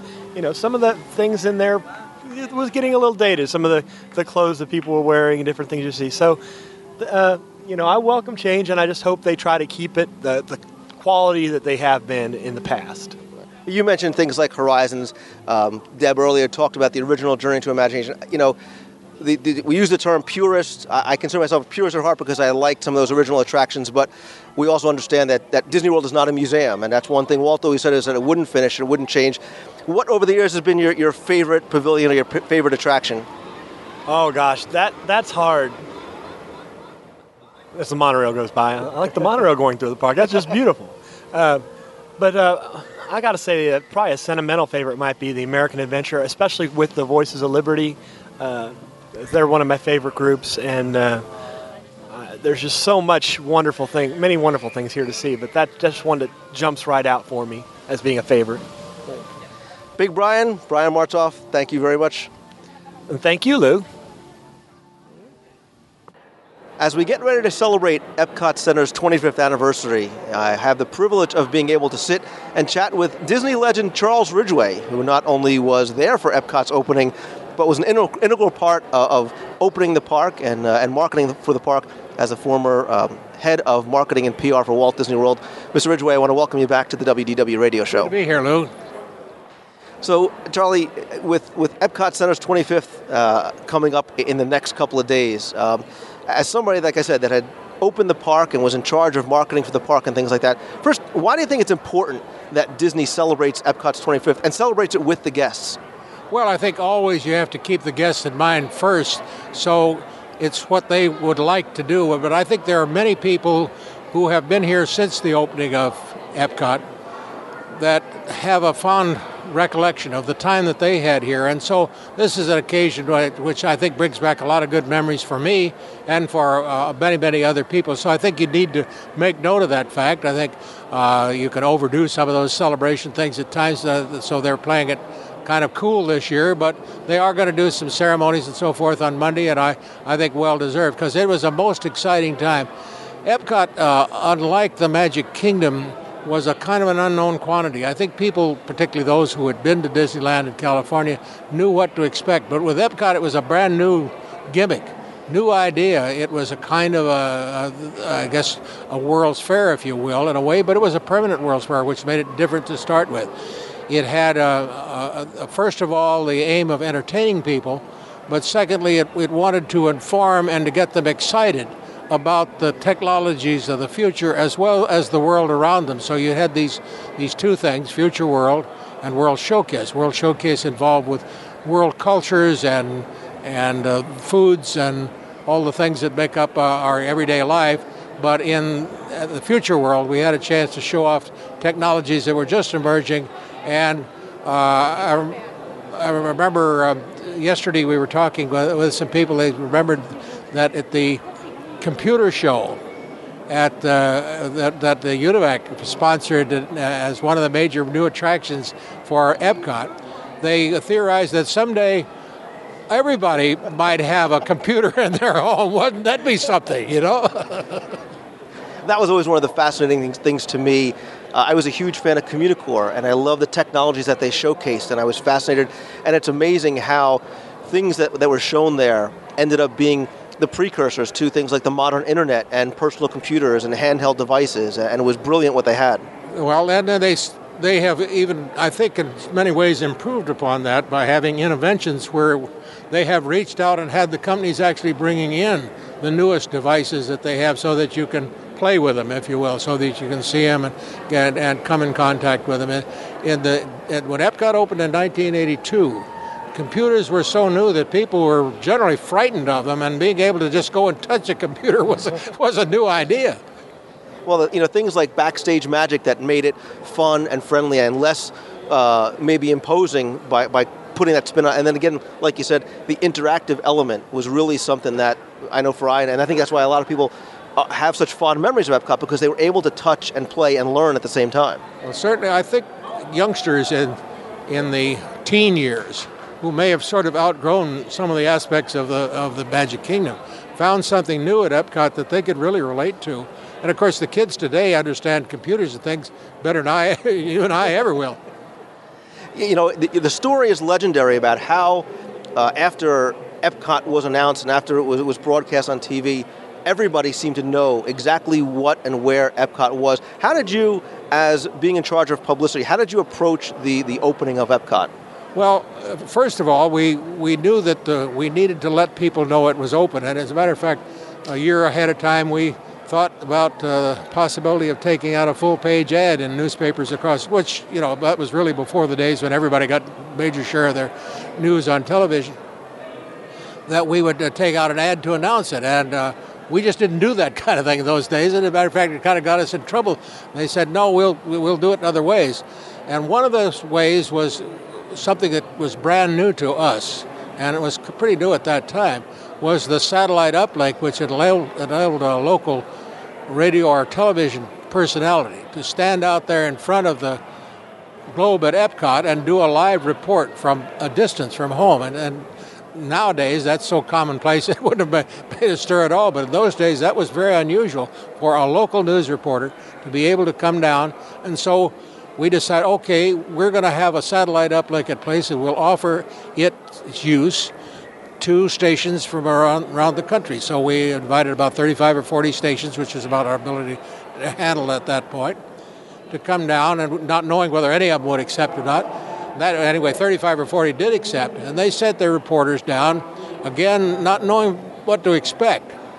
We had one uplink in place, and some of the stations that sent their people down didn't even have a satellite dish to receive it on the other hand, and had to make arrangements with a nearby station to receive it and microwave it over to them.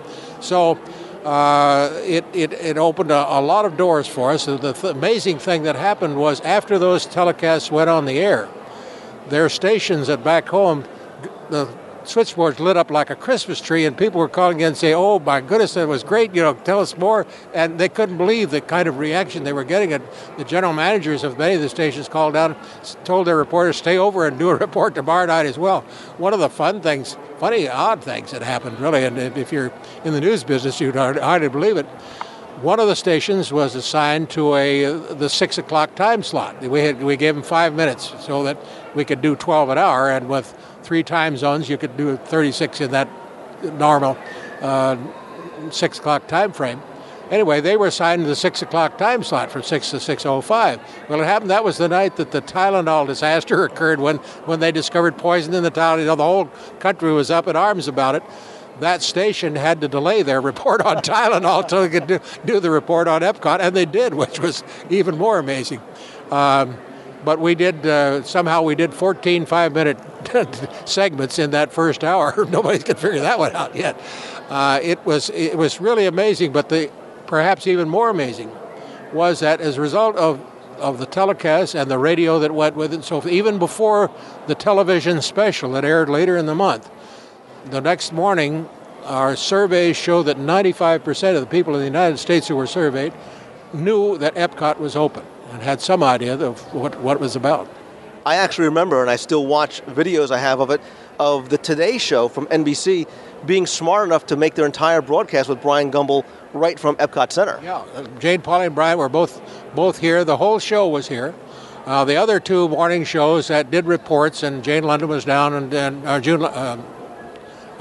Joan London was down, and did reports through the whole show, and they did some reports on their evening news as well on ABC, and I think both NBC too. But having the Today Show here was in some respects a big coup, but was, I think, natural because the build-up interest in Epcot was so strong that it had to be a big story with them. And so I remember going out and talking with them early in the morning before the daylight, before anybody came in. And so it was a great time for us, and I think for the people who were here. There weren't all that many people who came. We designed the opening to happen on October 1st, which is always the lightest time of the year, and on a Friday it's the lightest day of the week, as we had with the Magic Kingdom, to give us time to break it in, to get it going before we were inundated with crowds. And so we had the opening on October 1st. We had our grand opening on the 23rd and 24th and 25th, I guess. We had a great weekend. We had all kinds of stars here. I remember my wife got to ride on Spaceship Earth with Alex Haley, the author of Roots, and she was thrilled by that. We had, during that early time, we had Drew Barrymore, who had just made a big hit as the star of E.T., this little 7-year-old kid, Nobody ever knew her except she was a Barrymore, so she did have a name. And we had a lot of sports stars, and Walter Cronkite came down, and lots of people who were Disney fans, many of them. Ray Bradbury, the fiction writer, who'd had quite a hand in the development of the concepts for Future World because of his writing of the future business, came down for it. So it was a great time, and certainly one that we should and do remember. One thing, just quickly talking about the Today Show that I recall, and actually we talked on last week's show about, was it was the first time the world was introduced to 2 new characters, that the Dreamfinder and Figment, who seemed to instantly become overnight successes and almost had a cult-like following. Yeah, they did for a while, and I'm sorry that we don't make more use of them today than we do because it was a great concept. The Journey into Imagination was truly one of the great innovations of Epcot.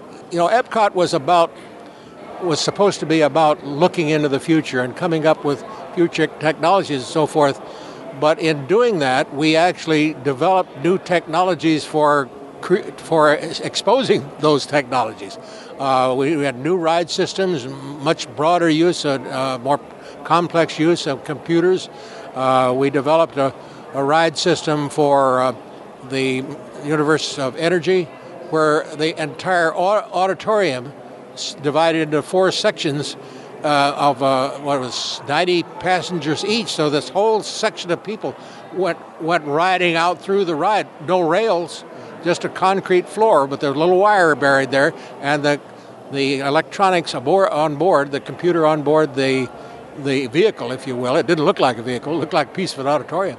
Was able to follow that wire around, stop at the right place, and when it stopped, it was automatically recharging its batteries without having a visible connection through magnetic field operation.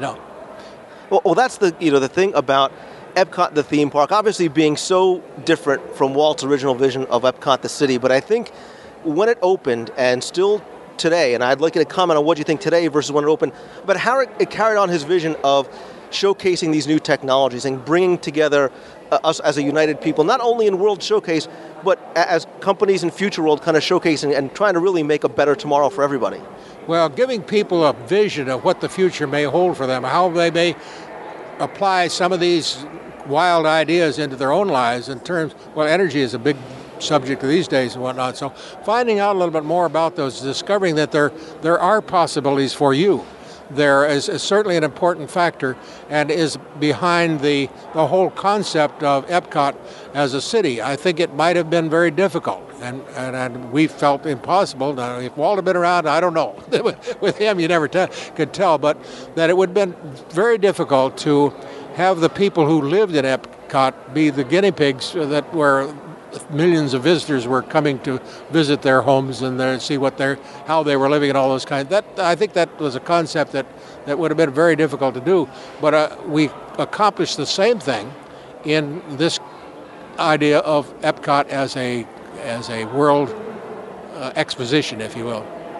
One thing that seems to be somewhat different about this celebration as opposed to, say, for example, Magic Kingdom's 25th or 10th anniversary and so many that you played a part in, is that originally Disney had come out early in the year and said that they weren't going to do any sort of a public guest celebration. And there was this instant sort of grassroots effort from the online community. Specifically, I mentioned Adam Roth, the 16-year-old who started Celebration 25, now has almost 1,200 people.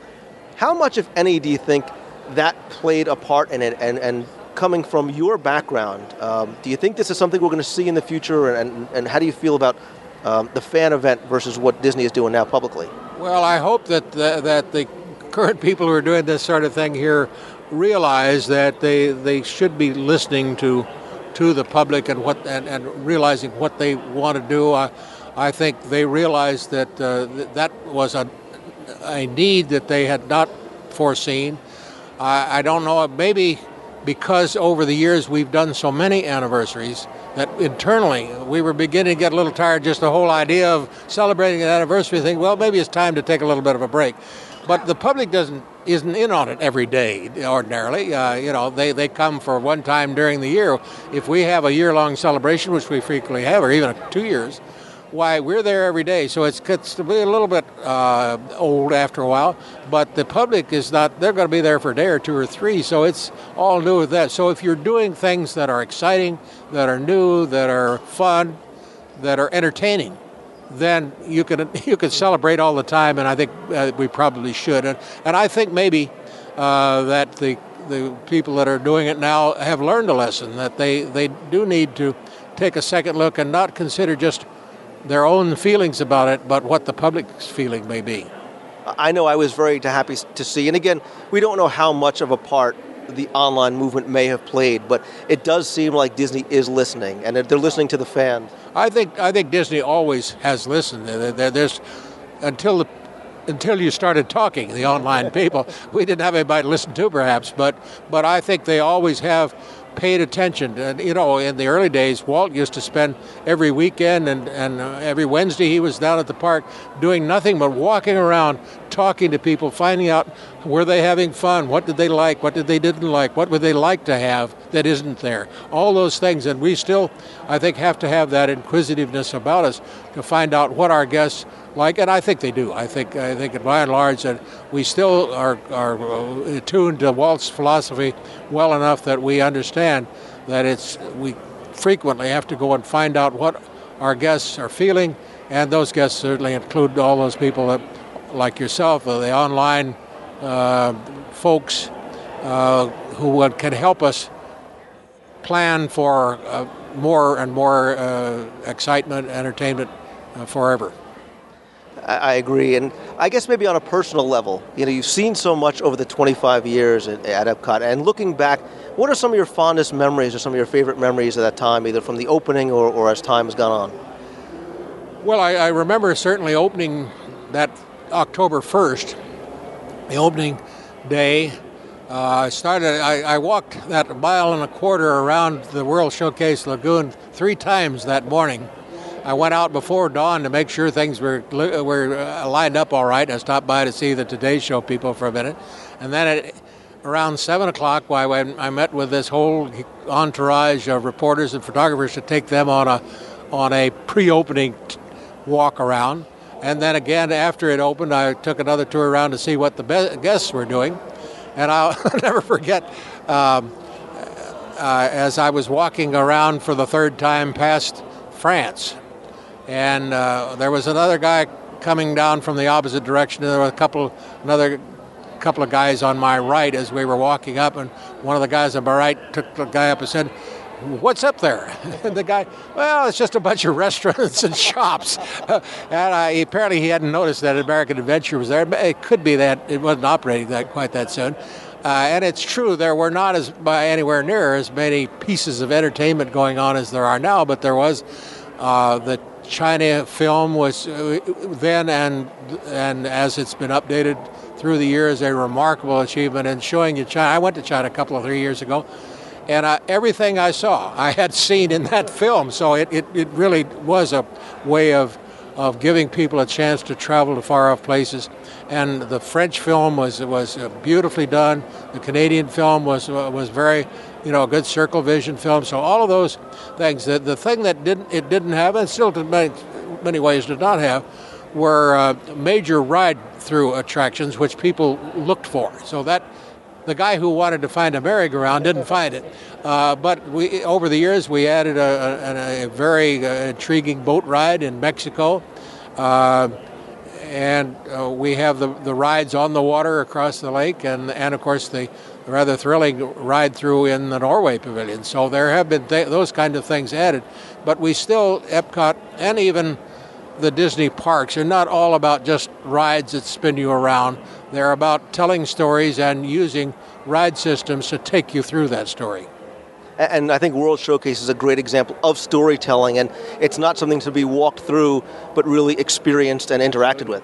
Yeah, and I love to go out to Epcot to have lunch in France or to have a Chinese dinner, or it's like taking a trip abroad, and because you really can get inside and just feel that you're there. You make a brief reference to some of the things that never came to be, and I'm always fascinated by a lot of these unrealized concepts. And we all know about the Rhine River attraction and what may have come to Japan. There's some lesser-known things like Costa Rica. We had actually talked some time ago about some changes that may have come to the Italy Pavilion. What, if any, of those unrealized concepts would you have liked to have seen? Well, I guess all of them. I'm a hog about these things. I think all of them would have been good additions. All of them cost a bunch of money, and you have to stop and figure, what do people want most? What are they most willing to pay for? I think people who don't know would probably be shocked at the amount of money that is spent on a major attraction. It's not just millions; it's hundreds of millions of dollars. The ride. I think the best thing that's been added at Epcot in the last few years is Soarin'. I just think it's the most extravagant piece of machinery, and it's an experience that you shouldn't miss. It's as near to hang gliding as you can get, and some wonderful visuals. But I'm not sure how much it cost, but it was certainly a very expensive show to do, but more than worth it. Sometimes some of the bean counters, as Walt used to call them, get worried about whether a new attraction is going to be worth what it costs. But Walt's theory was, and I think he's darn well right, if you do it really well and do it the best you possibly can, it'll pay for itself. The people will respond. They'll recognize the value. And, of course, that's always been the key note of Disney parks, is that they are quality and they are value. And I think you definitely have seen that in Epcot, from the time that it opened. That's what they gave people right from the outset. And obviously, nobody can predict the future, but you are somebody who's very well qualified based on what you've seen in your many years with the company. What do you think the future holds for Epcot? Well, I think I've never been one to be able to see into the future. I could not have stood there in 1971 and forecast any bit of what has happened since then. But I think we do have the confidence as a company, as people who are interested in it, have the confidence that it will move forward. I think that confidence certainly was shown just in opening Epcot, and because we'd spent $400 million to get Disney World up and running with just the Magic Kingdom and 2 hotels. Epcot was going to cost $600 million. By the time we opened, we used a figure of $800 million, twice what we had spent. Now, that shows a little confidence. And as a matter of fact, I think Dave Smith, the historian, was saying the other day that finally it cost, by the time they got all the initial parts completed, $1.2 billion. That is a lot of money. So I don't know what people talk about. It costs a lot to go to Disney World. It does, but not compared to other forms of entertainment. Not all that much, and it certainly is something that you'll take home memories for all your life. And certainly my memories are glowing at this point. And I'm sure it will move forward. I can't foresee just how.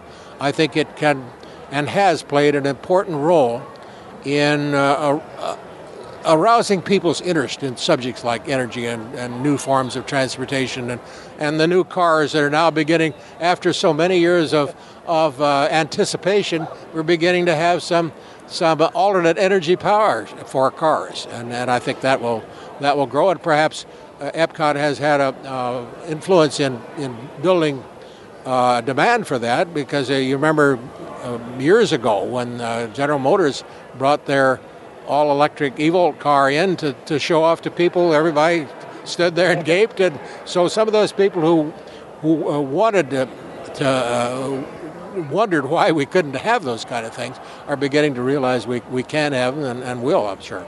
And that's what I think Epcot's going to continue to do, specifically Future World, is be a predictor of things to come and help introduce people to technologies that maybe aren't so far off. Now Go Green is the operative word. That's what Disney was doing 25 years ago.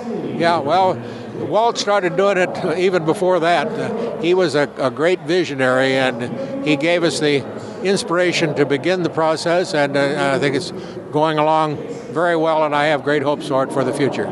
Well, you should be very proud of what you helped create with what you've done and introducing people to something that is such an important part of so many of our lives. Well, I certainly had an amazingly entertaining time doing it. I had more fun than I can imagine. Looking back on it, there's just so many good memories that I couldn't possibly imagine a better way of life than I've had.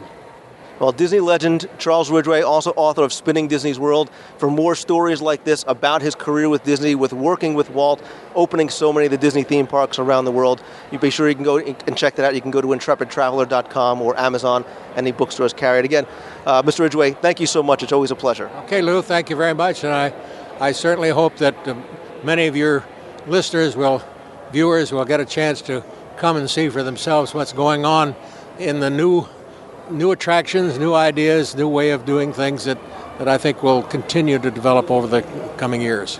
It's an exciting time. You bet. Thank you. Another member of the Disney online community that found it important for her to be here is Jessica from ifwecandreamit.blogspot.com, founding member of the Crate and or Trash Can Appreciation Society. Jessica, welcome to a very early morning here at Epcot Center. Another one, just like yesterday. Yes, Jessica and I have been running into each other here at Epcot for the last couple of very early mornings, being some of the first 2 or 3 cars in the parking lot. So, sound the nerd alert alarm right here. But why was it so important for you to be here today and to celebrate it and to be decked out in all of your Epcot garb? Well, my first trip to Epcot was in 1987. I was very young, and I have my very first memories are riding the original Dream to Imagination, and I'm a huge Epcot fan, huge Figment fan. And I just wanted to come back and celebrate with Epcot's 25th. It's been 20 years since I've been coming, and I love every minute of it. And why do you think it was so important, and why do you think it ended up turning out to be such a huge fan event where there's more than 1,200 people coming, and Disney now is recognizing it and celebrating it? As we're watching cast members come out, we see that there's probably more going to happen today than we thought earlier. Well, I think it's because Epcot's such a unique park. It's so special to the fans that have grown up with it. It's so unique. It looks towards the future, and as everyone gets older and becomes nostalgic for the past and looking towards the future, I think it's important for us to celebrate together. And where are the best trash cans in Epcot? Well, we have the Future World ones are all the same, but you have some special ones in the land that are pretty nice. Now, shamelessly plug the blog. It's ifwecandreamit.blogspot.com. And what would people find there other than pictures of trash cans? We'll have pictures of crates, tabletops, all kinds of fun stuff in there. Well, thank you, and I will see you. I will see you at the rest of the festivities today. Sounds good. Look forward to it. Susan and Simon Van Ness, who are the authors of the Brit's Guide to Walt Disney World, very important for our listeners and for our for guests overseas. Want to welcome you to the show. Thank you, Lou. Hi there, Lou. This is such a significant event in Disney's history. I mean, it was the second park here at Walt Disney World. It was also the one that was, if you like, was the key vision of Walt's idea for the future. So, from our point of view, it's a link to Walt himself, and it's a milestone that just has to be observed. Well, again, I think it's an integral part of what Walt had in mind for Walt Disney World. It was a key part of his vision. It was a revolutionary park in its day. It still is now, and I think it's one of the things that sets Walt Disney World apart from any of the other resorts in the world. It is unique. They haven't attempted to copy it anywhere else, and it has a fascination and an excitement that is not seen and experienced in any of their other resorts. So I think it's essential. Why do you think so many people make, the pilgrimage, for lack of a better word, over from England to come here as opposed to just going to Disneyland Paris? I think that the real difference is how much more there is here. Orlando is seen as such a huge destination in overall terms. Walt Disney World is obviously the key, but there is a lot more here that draws people from outside. Walt Disney World is the key, and obviously from that, as being the key element of Walt Disney World, it's important that they have signature elements within that people can focus in on. And certainly Epcot is one of those. Magic Kingdom is probably the other. So if you like, Epcot was the park that really brought Walt Disney World into world focus. And I think it's really important for people to come here to understand that and acknowledge that and to enjoy an event like this, which we're so keen to be part of. And your book really has a lot of... I had a chance, you were kind enough to give me a copy of the book last night. I looked through it. It's beautiful to look at. But it really has a lot of vacation planning information and advice and tips that are very specific to the traveler coming over for the UK. If anybody's interested in learning more or purchasing the book, where's the best place for them to find it? Oh, either online at amazon.co.uk or at our website, which is www.askdaisy.net/Orlando. Thank you, Lou. Absolutely our pleasure. One of the most exciting and most memorable opportunities that I had throughout the entire celebration of Epcot's 25th anniversary was a chance to sit and chat one-on-one with Marty Sklar for just a few minutes. He was the former head of Walt Disney Imagineering. He's been with the company since the late 1950s. Personally was involved in the creation of all the theme parks, is the only person to open all 11 Disney theme parks worldwide, and is now the official ambassador for the Walt Disney Company. So I had a chance to talk and to speak with Mr. Sklar for just a few minutes. Here's a quick excerpt from that interview. Mr. Sklar, as somebody who was intimately familiar with Walt's original vision of Epcot, the city and the community, and then seeing the genesis of Epcot, the park, and what it's gone through and all of its changes. Looking back now 25 years later, how do you think what we have today and what's gone on over the past 25 years, how did that kind of match Walt's original vision? Well, I think you have to look at all of Walt Disney World. In Walt Disney World, on a peak day, there's over 300,000 people on this property, 250,000 guests in the 4 parks, 50,000 cast members, and another 20-some thousand people working for other companies. You've got all the things in a community, so Disney has to figure out how to move people around. They have to feed them. They have to provide energy for all of them. So in many ways, that vision has been carried out, and I think the ways that we've demonstrated for working with the environment here are an example to people all over the world. And so I think the whole thing, really what Walt wanted to do was to create turn-ons, get people excited about solutions for the future and to really be thinking about how to overcome some of the issues that we have. And I think Walt Disney World and Epcot have done a lot of that over the years. Well, thank you very much for all that you've done to make it possible. Appreciate it. Thank you. Adam, for the most part, the hard work is over. Everybody's registered. Everybody's checked in. We're standing in front of the Fountain of Nations stage, and we're 15 minutes away from a moment that you've been looking forward to for about 8 months. What's it feel like, kind of what's going through your head? I think the same thing is going through my head that's going through everyone else's head. What's going on? 8 months ago, we felt that nothing was going to be done. And here we are standing ready for the rededication. We had a great history walk yesterday. We've got an awesome dessert party, a couple of group meets today, a group photo, and even Marty Sklar is doing talk sessions with us. So to say that this has turned in a completely different direction would be an understatement. And thinking that I'm even a part of that is what goes through my mind is just, I'm going to remember this forever, and I plan on working for the company, and if I get the job I want, I'm going to be, Celebration 25 is going to be an official Disney event. We're making sure that's going to happen. Well, you guys have really done a great job putting this together. You mentioned the history walk from yesterday. I'm standing next to John Carigliano from Mouse Times, who did an amazing job yesterday, taking so many fans through the history, through 25 years of Epcot Center, past all the pavilions, really introducing everybody to the history and trivia that goes along with it. And he also told us about soaring over Florida. John, tell us, obviously you're a huge fan of the parks. I know Epcot is your favorite park of all. You really kicked things off and got a lot of people excited yesterday by doing the history walk. Tell us kind of what was that like, and tell us why Epcot's so important to you.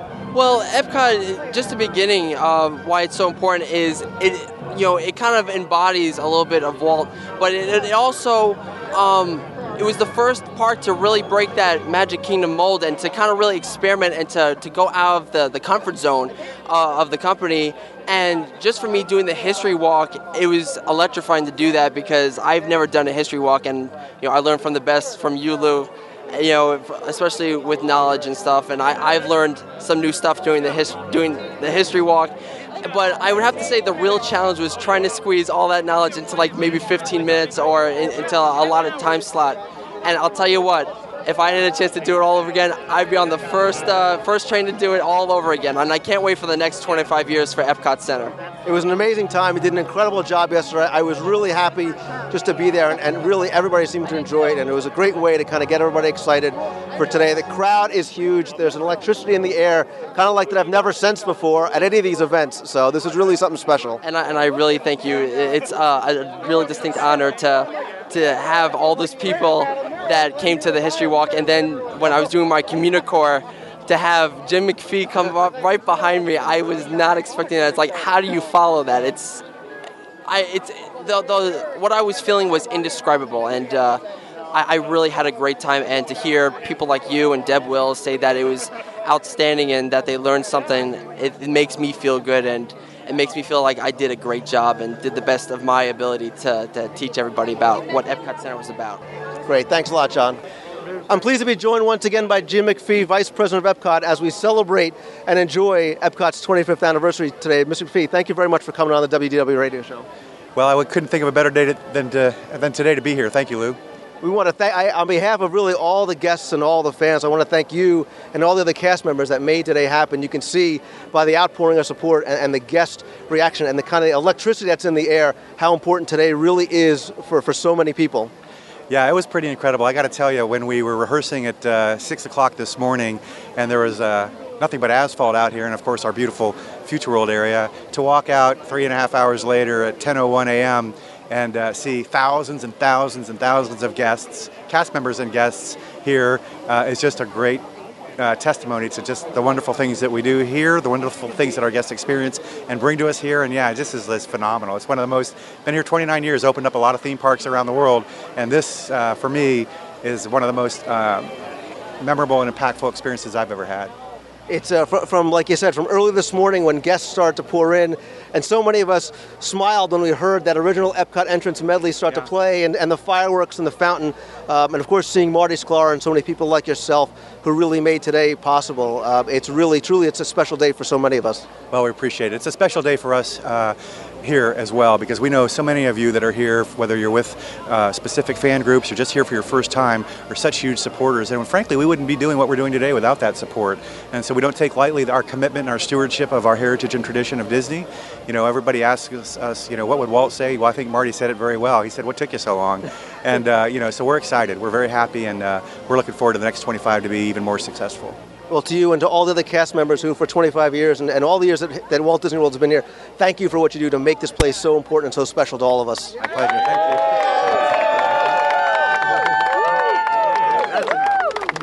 you. Thank you very much. I appreciate it.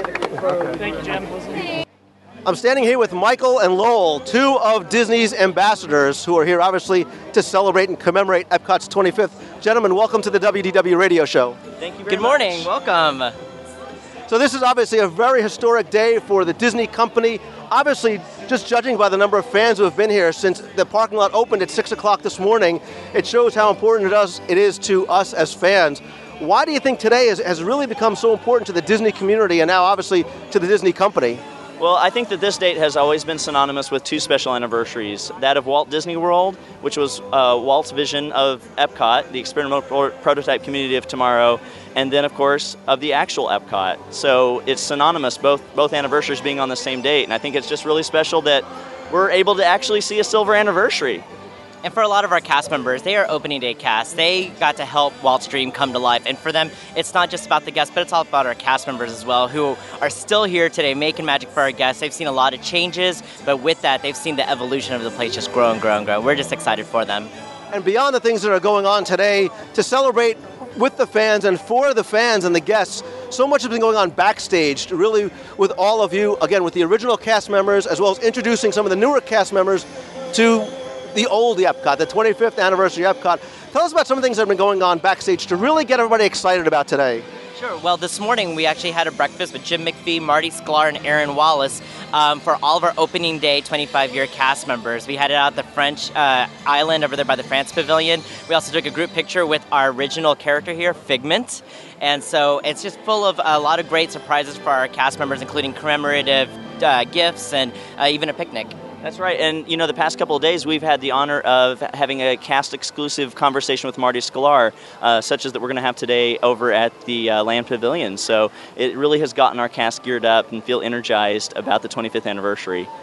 You know, I've been here, I've come so many times, I've been here for the Magic Kingdoms, some of the anniversary celebrations, but there's something about the energy today, the energy level from being outside by the turnstiles. There's something palpable that you can feel, and an excitement that not only resonates through the guests, but through the cast as well. I think it's Walt. I mean, honestly, this is Walt's final dream. This is the one that he wanted to see come to life, and everyone is just carrying it on. It holds so much heart for a lot of our guests. They saw Walt on TV talking about it in a 20-minute video, and now from 20-minute video to 25 years of magic, it's amazing to see just everyone so enthusiastic about it. And it's a way to look towards the future. Epcot has a lot of growth and expansion ahead of it as well, and this is really just like on opening day. This is the first day for us to be able to look towards the future, and everyone knows that. Everyone's excited about, you know, the future of Epcot and Walt Disney World.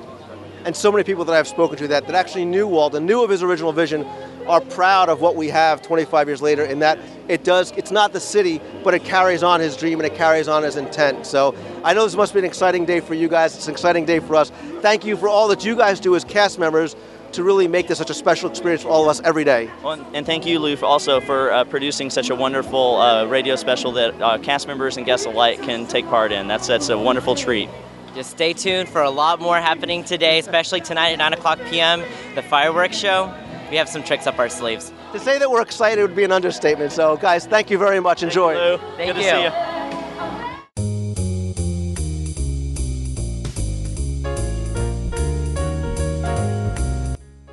Thank you again for tuning in this week. I hope you enjoyed the show. My sincere thanks to all of my guests and everybody that I had a chance to meet and spend some time with this past weekend.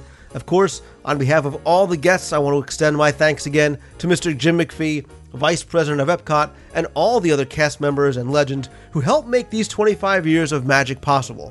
Thanks also to all of my other very special guests, including Marty Sklar, Charlie Ridgway, Dave Smith, and Michael and Lowell, the Disney ambassadors. You can visit our show notes page at WDWRadio.com for more photos from Celebration 25 and the Epcot anniversary. On upcoming shows, I have more exclusive interviews, best of the best segments, hidden treasures, the next of our 7 Wonders of Walt Disney World, a number of really exciting vacation planning segments and tips, as well as a few surprises, and of course, your email and so much more. So stay tuned, and as always, please keep on emailing the show and calling in your voicemails to lou@WDWRadio.com and call the voicemail at 206-202-4WDW. That's 206-202-4939. And please come by our fun and friendly forums at DisneyWorldTrivia.com for discussions about all things Disney. If you're looking to book your next vacation to Walt Disney World, Disneyland, or on the Disney Cruise Line and want the best possible price with the very best personal service and vacation planning, I highly recommend contacting our friends at The Magic for Less Travel. They specialize in Disney vacations, and their love for what they do comes through in the level of personal attention they give you and your vacation. Visit our show notes page for a link to themagicforless.com. And as always, if you like the show, please help spread the word. Thank you again for tuning in this week. Thank you again to all of my guests and to you for listening. I hope you enjoyed the show. So until next week, I'll see ya.